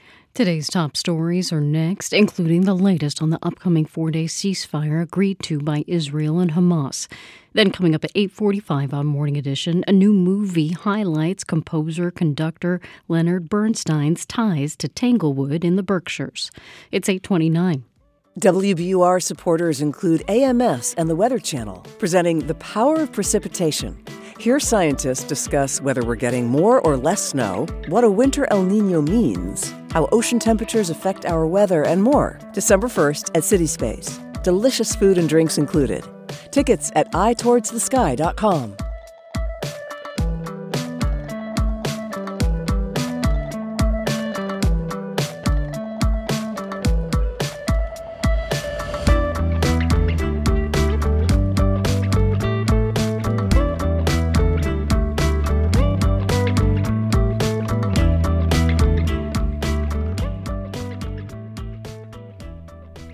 Live from NPR News in Washington, I'm Dave Mattingly.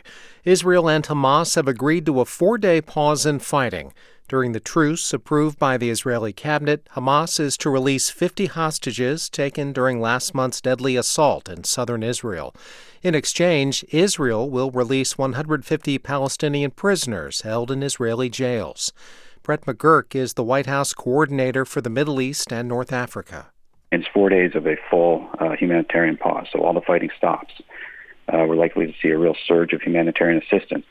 And then for every additional 10 hostages that Hamas can release, of course, there's about well over 200, the pause will continue. He was speaking to NPR's Morning Edition. In a White House statement, President Biden praised Qatar and Egypt for their efforts to secure that pause in fighting. South Korea says it will suspend part of a military agreement signed with North Korea 5 years ago in response to Pyongyang launching its first spy satellite.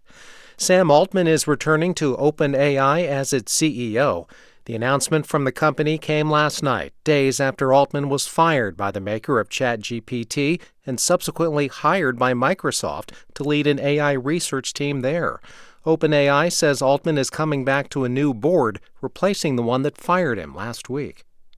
This is NPR News from Washington. From WBUR in Boston, I'm Rupa Shenoy. A push to legalize the use of plant-based psychedelic substances in Massachusetts could soon be in the hands of voters.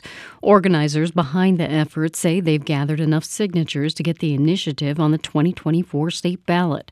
The measure would legalize the use of psychedelics in therapy and allow people to grow things like psilocybin mushrooms at home. A temporary family shelter in Boston is getting a boost in funding thanks to a first-of-its-kind grant. The Catholic Charities Boston shelter opened yesterday. It has room for up to 27 families. The money comes from the United Way of Massachusetts Bay and its newly established Safety Net Shelter Grant Program. It'll help fund bedding, meals, staff, and security for the site. The state police forces in Massachusetts, New Hampshire, and Maine are launching a joint effort tonight to combat drunk driving. The search for impaired drivers will last through the holiday weekend. Massachusetts State Police Captain Catherine Downey is reminding people to wear seatbelts, choose a designated driver, and call a rideshare if needed. Last year, we lost 33 lives in Massachusetts on the roadways during the month of November. And 284 people were seriously injured just in that month alone. That's too many. Recent federal data show that nearly a third of all fatal car crashes in Massachusetts involved some form of drunk driving. It's 8:33. We're funded by you, our listeners, and by Plymouth Rock Assurance, who believes auto and home insurance should be straightforward and works to assure their customers at every step. PlymouthRock.com/WBUR. The Bruins are on the road tonight to play the Florida Panthers. Meantime, the Celtics will be home tonight to face the Milwaukee Bucks. Showers this morning should dry up by this afternoon. Highs will be in the low 50s, around 40 tonight, and mostly cloudy. It clears up overnight for a sunny day tomorrow. It'll be in the low 50s on Thanksgiving Day. It's 47 degrees in Boston. You're with WBUR.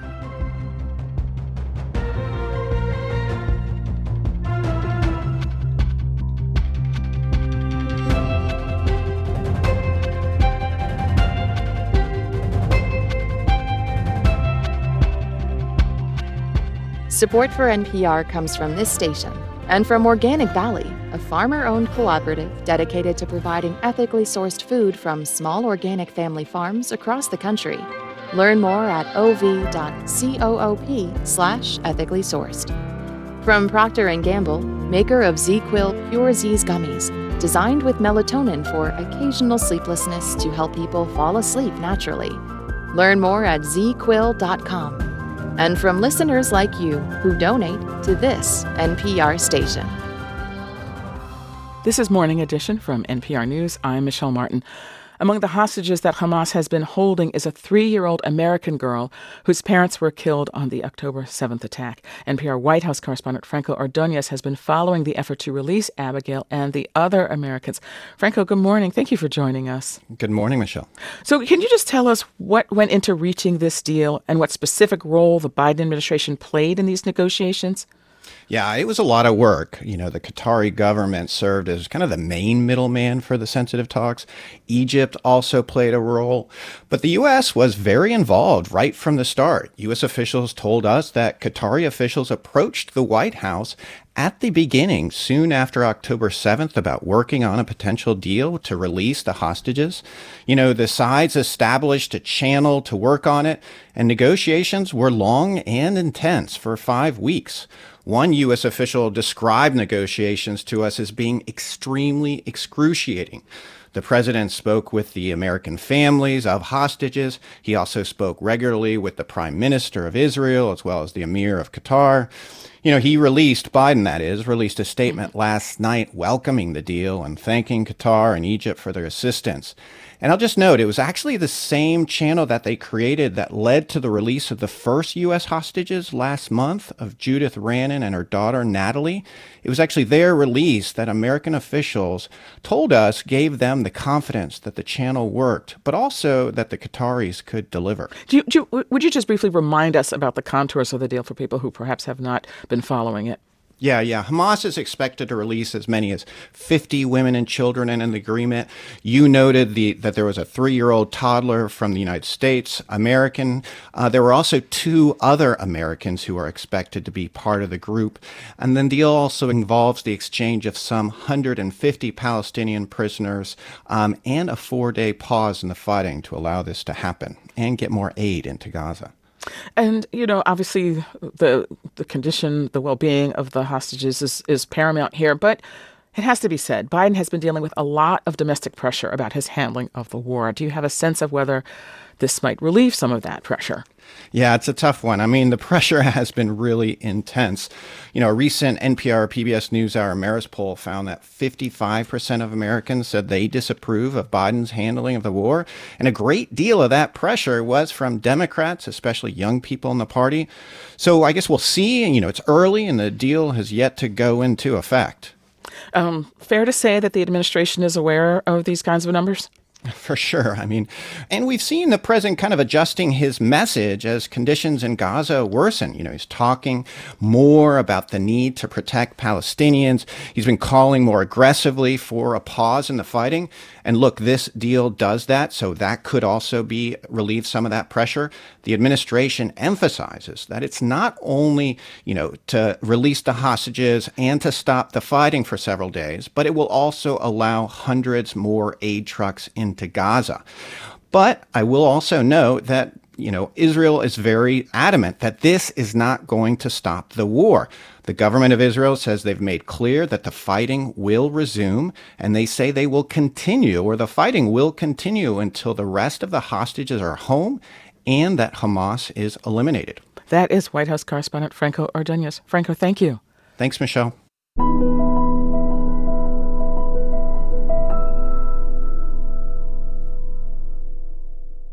A standoff at OpenAI, the world's leading artificial intelligence company, has come to a close for now. After several days of chaos, the company's ousted CEO has made a return. NPR's tech correspondent Derek Kerr is here to tell us more about it. Good morning. Hello. All right. Very unusual. OpenAI CEO, he was fired, and now he's coming back? Yes, this is no ordinary situation. Over the last 5 days, we've seen corporate tussling of the highest order. There's been surprise firings, mass employee protests, and definitely a fair share of backroom negotiating. Sam Altman is the CEO and co-founder of OpenAI, which is the company that makes the popular chatbot ChatGPT. He's basically the de facto spokesperson for artificial intelligence. And last Friday, to the surprise of almost everyone, he was fired from the company by its board of directors. And now he's back. Late last night, OpenAI posted on X, which is formerly known as Twitter, that the company had reached an agreement for Altman to return as CEO with a new board of directors. Minutes later, Altman himself wrote on X that he, quote, loves OpenAI and is looking forward to returning. Do we know anything about how this all happened or how this all came about, this agreement all came about? Right now, not much is known about what was going on behind closed doors, but there was a very public face to this battle. Employees of OpenAI wrote a letter to the board of directors on Sunday night. In the letter, they threatened to quit en masse if Altman wasn't reinstated as the CEO. They also demanded that the board of directors be dissolved. And at first, the letter was signed by about 500 employees, or roughly 2/3 of the company. But eventually, that number grew to nearly all employees, about 97% of the people who work at OpenAI. At one point, hundreds of them even flooded X, repeatedly posting the line, "OpenAI is nothing without its people." And it became clear that the company couldn't afford to lose all of that talent. Additionally, one of the board members, who's also a co-founder of OpenAI and previously supported firing Altman, he started to backpedal. His name is Ilya Sutskever, and he also signed that letter. He said he regretted his participation in the board's actions and would do everything he could to reunite the company. And as for now, he'll remain an employee at OpenAI, but he will no longer serve on the board. Okay, so all these board shenanigans and so forth, do you have a sense of how this will affect OpenAI's work, and really more importantly, how it will affect the public and the future of this, technology, and how it affects all of us? Yeah, so there is another major player here. It's Microsoft. Microsoft owns a 49% stake in OpenAI and has invested billions of dollars in the startup. After Altman was fired last week, Microsoft CEO Satya Nadella announced the company was hiring Altman to lead its AI team. Microsoft also said it would hire all those employees who are planning to quit and protest. So now Altman is obviously not joining Microsoft, but the partnership between the two companies appears to be stronger than ever. And this really gets to the crux of this Silicon Valley battle. It's about this burgeoning new technology and who gets to control how it's created. That is NPR tech correspondent Dara Kerr. Dara, thank you. Thank you so much.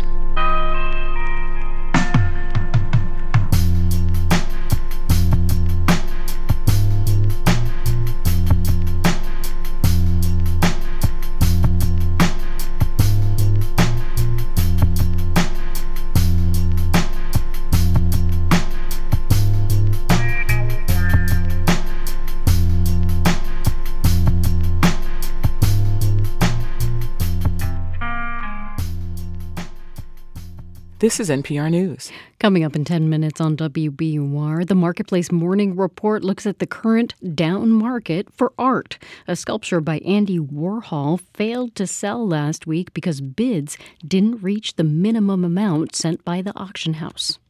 And in your forecast, WBUR meteorologist Danielle Noyes says we only have a few more hours of this rain. Well, it's a wet start out there. Steady rain with some heavier elements are moving through, reduced visibility, puddles, wipers on full blast at times. Leave plenty of extra time to get where you need to be if you're hitting the road, and leave extra space between you and the car in front of you. The steady rain is done around noon with just some leftover afternoon showers. Rainfall totals around 1 inch for most of us. The wind, an issue on Cape Cod, the islands, and Cape Ann. 45 to 55 mile per hour gusts result in pockets of damage through the early afternoon. Sunny and breezy tomorrow with a high in the lower 50s. It's 47 degrees in Boston. We're funded by you, our listeners, and by the Boston Foundation. Knowing that bringing people together is the best way to advance opportunity and equity in our city, the Boston Foundation is a convener, a research hub, and a civic leader.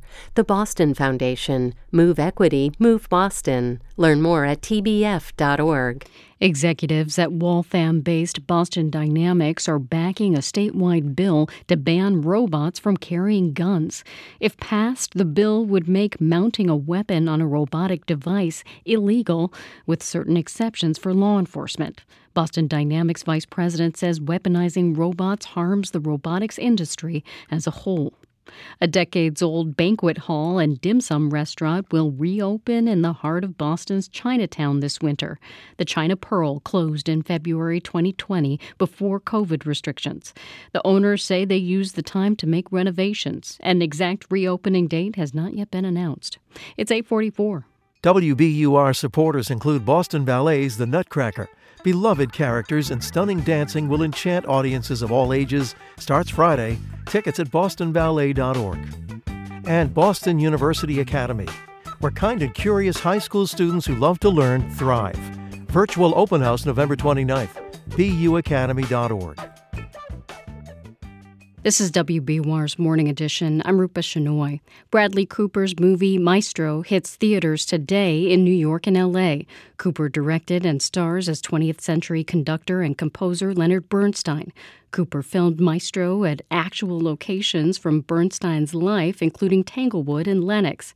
WBUR's Andrea Shea has more on his connection to the Boston Symphony Orchestra's summer home. Oh, that's 12. No. 6. No. 8. BSO staff got a thrill when Maestro's teaser came out in August. It features Leonard Bernstein and his wife Felicia bantering with bucolic shots of Tanglewood in the background. It's 2, darling. 2. It's 2. Like us, a pair. 2 little ducks in a pond. So that last shot in the trailer is just taken right over the wall here. BSO Director of Production Jake Morshell worked with Bradley Cooper's crew in May of 2022 as they filmed at Saranac, an estate with breathtaking Berkshire views up the hill from campus. It was an entire village of people and cars and trucks and equipment. Bernstein's mentor Serge Kusevitsky summered at Saranac after founding what was then called the Berkshire Music Center. His protege spent countless hours here throughout his life. Morshell grew up hearing about Bernstein from his father, who was a BSO cellist, and has a story of his own. When I was a child, a toddler on the lawn at Tanglewood, apparently Mr. Bernstein almost ran me over in his car that he was driving across the lawn. Cooper captured that lush lawn and the theater where Bernstein led master classes. These spots could have been recreated elsewhere or with CGI, but Morshell says Cooper's goal was authenticity. I think it's the buildings, the history. You can practically hear the music when you are walking across campus. The trees of Tanglewood are just beautiful.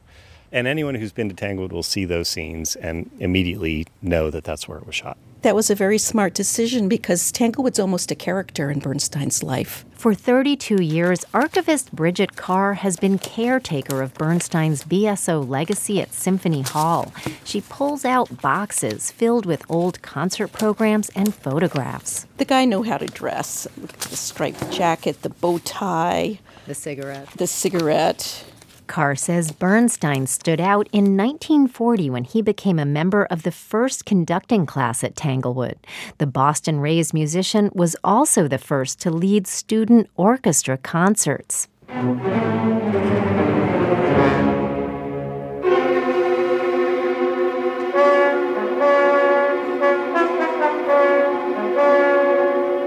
And here's Bernstein instructing the BSO during a rehearsal in 1949. Keep the vibrato going as long as the note is held. Bernstein's star skyrocketed with his passionate conducting and groundbreaking compositions, including West Side Story. But Carr says he always made his way back to Tanglewood. He started his career there in many ways, and he kind of ended his career there. His last concert he conducted publicly was at Tanglewood in 1990. Carr remembers seeing Bradley Cooper at Tanglewood's Bernstein Centennial in 2018. The writer-director-actor calls Maestro a love story, not a biopic, about the conductor's complex 27-year relationship with his wife Felicia. It was informed by Bernstein's daughter Jamie's memoir, Famous Father Girl. Both unfold how Bernstein's extramarital affairs with men that his wife was aware of affected his family and his identity.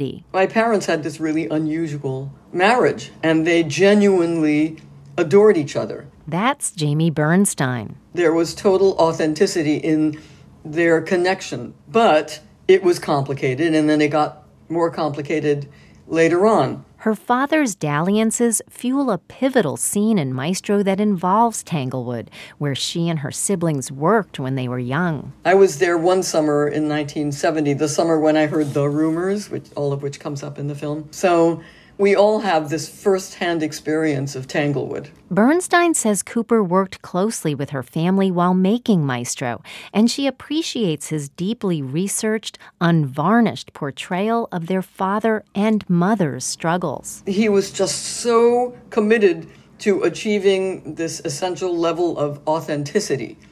That's what led him to decide to shoot at Tanglewood, as well as to shoot in our own family country house in Connecticut. Now that Maestro is out in the world, Bernstein says it's exciting and emotional for her family to see Cooper's portrait of their parents' marriage on the big screen. The adjective we keep turning to is surreal. Hello, I'm Lenny. Hello, Felicia. Maestro opens in Boston theaters on December 1st before streaming on Netflix on the 20th. For 90.9 WBUR, I'm Andrea Shea.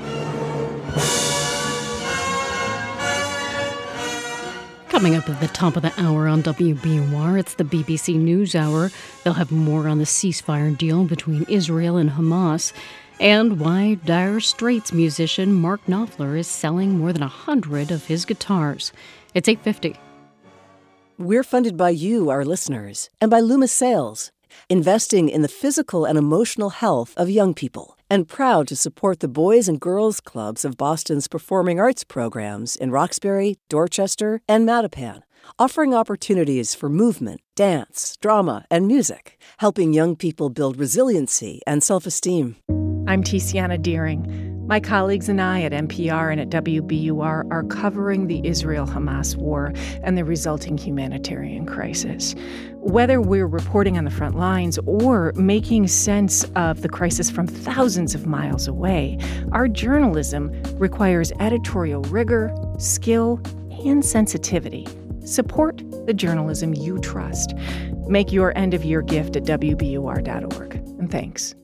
Here's a look at some of the stories we're following this Wednesday morning. Israel and Hamas have agreed to a 4-day pause in fighting, with Hamas releasing 50 women and children being held hostage in return for Israel's release of Palestinian prisoners. Despite warnings from the U.S. and South Korea, North Korea says it has successfully launched a spy satellite for the first time. And people are remembering the legacy of President John F. Kennedy, as today marks 60 years since he was assassinated. Stay up to date on the news all day here on 90.9 WBUR and on the WBUR app. We're funded by you, our listeners, and by Ocean State Job Lot, partnering with customers to help veterans stay warm by giving coats to those in need. OceanStateJobLot.com. A rainy morning should dry up by this afternoon. It'll be in the low 50s. It's 47 degrees in Boston. There's power in employees threatening to quit en masse. Marketplace Morning Report is supported by UKG, an HR payroll and workforce management solution designed to help make a fairy tale workplace a reality. UKG, our purpose is people. I'm David Brancaccio in New York. Friday, the nonprofit board that governed OpenAI, maker of ChatGPT, fired its much-admired boss. By Sunday, Sam Altman found a plum job at Microsoft. By this Monday, OpenAI employees were fixing to quit en masse. Now, today, Wednesday, we can tell you that Altman is now going back to OpenAI as the boss. The question of why this all happened lingers. Marketplace's Nova Safo reports. OpenAI says it's still ironing out the details of Sam Altman's return, but it will include changes to the nonprofit board which governs the for-profit arm of the company. Among those reportedly stepping down, Ilya Sutskever, OpenAI's co-founder and chief scientist, and an advocate of a go-slow approach to artificial intelligence deployment in order to ensure safety. He helped oust Altman, then reversed himself. Here's Sutskever at a TED Talk just a few weeks ago. In addition to working with governments and helping them understand what is coming and prepare for it, we are also doing a lot of research on addressing the technological side of things so that the AI will never want to go rogue. Altman wants rapid deployment of AI tools while also advocating for safety measures. I think we're probably less safe today. Christian Hammond heads the Center for Advancing Safety of Machine Intelligence at Northwestern University. He says the tension between commercialization of AI tools and the push for safety was at the heart of Altman's brief ouster. I'm not by any means a doomsayer with regard to AI, but the very issues that individuals on the board were promoting are the issues that are being now ignored because they pushed hard and they pushed with panic. Those issues, Hammond says, include data transparency and ensuring AI systems are not biased or abusive. I'm Nova Safo for Marketplace. Note that one of the reasons OpenAI has this unusual nonprofit board structure governing for-profit operations was to better balance safety concerns about a dangerous technology with the demands of commercial success. The CEO of Binance, the biggest cryptocurrency exchange, is leaving after pleading guilty to felony money laundering at the company. It's part of a larger $4 billion settlement with the feds over Binance operating illegally and busting economic sanctions. The Treasury said Binance helped Hamas, Al-Qaeda, and others move money around. Treasury Secretary Yellen calls this the largest such settlement in the department's history, but Eric Gordon, a professor at the University of Michigan's Ross School of Business, is surprised the penalty's not bigger given the enabling of terrorism part. People in the crypto world are breathing a sigh of relief because they were worried about the possibility that Binance would be put out of business, that the biggest crypto exchange would be gone, and that hasn't happened. So crypto lives on. Binance said in a statement that it made misguided decisions as the exchange grew and that the deal acknowledges the company's, quote, responsibility for historical and criminal compliance violations. Markets, S&P futures are now up 0.25%. Dow futures are now up about 0.1%. Crude oil down 4% now, below $75 a barrel after the oil producers cartel OPEC postponed a planned meeting on production and prices this weekend. Marketplace Morning Report is supported by Schwab. Schwab offers investors choices like full-service wealth management, self-directed investing options, and trading on Think or Swim. More at schwab.com. You know, in a little eBay auction, if bids don't reach the reserve price, the thing doesn't sell. That happened last week at the auction house Bonhams in New York, and Andy Warhol's sculptural piece didn't sell because bidding didn't hit the $600,000 reserve. Art critic Blake Gopnik wrote a big book about Warhol. He spoke to our Sabri Benishore about the auction that bombed. So let's just describe the sculpture real quick so people can imagine it. It's called Bomb. It looks kind of like a bomb, torpedo. Looks exactly like a bomb because it actually is a bomb. It was a 100-pound practice bomb that the Air Force used. It's painted silver, and it actually is uglier than it even looks in photographs. It is not a pretty object, which is why I think it should have sold for tens of millions of dollars, because it's actually closer to the heart of what matters about Andy Warhol's art than anything colorful and pleasant and poppy would be. We're going to get to how much it should have gone for in a second, but before the auction, Bonhams estimated Bomb would get somewhere between $600,000 and $800,000. It did not get even to that minimum. So how do art auction houses come up with these estimates? And then really, how are bidders coming up with the bids they're willing to put in? The world of the art market, and especially of auctions, is very strange. It's really about psychology more than anything else. The people who work in auction houses are often trained as art historians, but their real expertise is in psychology. And I have to admit that the brilliant auctioneers / psychologists at Bonhams were right in realizing that this bomb by Andy Warhol might not appeal so much to collectors. In fact, it ended up appealing less to anyone than they thought. And that's why it didn't actually sell, that the highest bid was only $480,000, which for Warhol is not much money at all. Why do you think it should have gotten more than it did? You know, the real heart of Andy Warhol's art, the thing that drives it, is its use of things that are found around us in everyday culture. It's really the heir to Marcel Duchamp's famous 1917 sculpture called Fountain, which was nothing more than a store-bought urinal. So this is, like that, something that Warhol just took from the world. That's what we call a ready-made in art history. It's, I think, Warhol's only actual ready-made. The pop art movement, which Andy Warhol kind of headlined, made original art accessible to the masses conceptually, but at this point, it's not particularly financially accessible. What do you think you'd say about how his art is valued today? Warhol's a funny creature because I won't pretend that he didn't love money. I mean, most of us love money. He loved it maybe a little more than some people, but no more than a lot of people do. But he was also really interested in undermining normal capitalism, undermining the art market. I think he liked the trouble this work causes. Warhol, people don't realize this because he's now such a famous artist. He was really a troublemaker, like Marcel Duchamp. He wanted to cause problems for people. And this bomb is a classic example of that. Blake Gopnik, art critic and author of Warhol, thank you so much. It's always a pleasure to be on the show, Sabri. Marketplace's Sabri Benishore with Blake there. We are from APM, American Public Media. Join some of your favorite WBUR hosts at City Space for our annual reading of Charles Dickens's A Christmas Carol. That's on Monday, December 19th. Get tickets at wbur.org/events. It's a dark and stormy morning with gusty winds and rain expected to last through about noon. Then mostly cloudy today in the low 50s. Skies stay overcast tonight as temperatures fall to around 40. Then it clears up overnight, giving us a sunny day in the low 50s for our Thanksgiving tomorrow. It's 47 degrees in Boston, and the BBC NewsHour is next.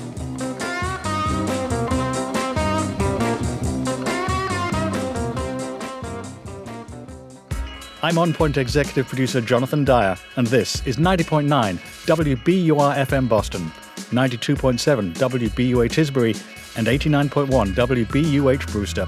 Listen anytime with our app or at WBUR.org. WBUR, Boston's NPR news station.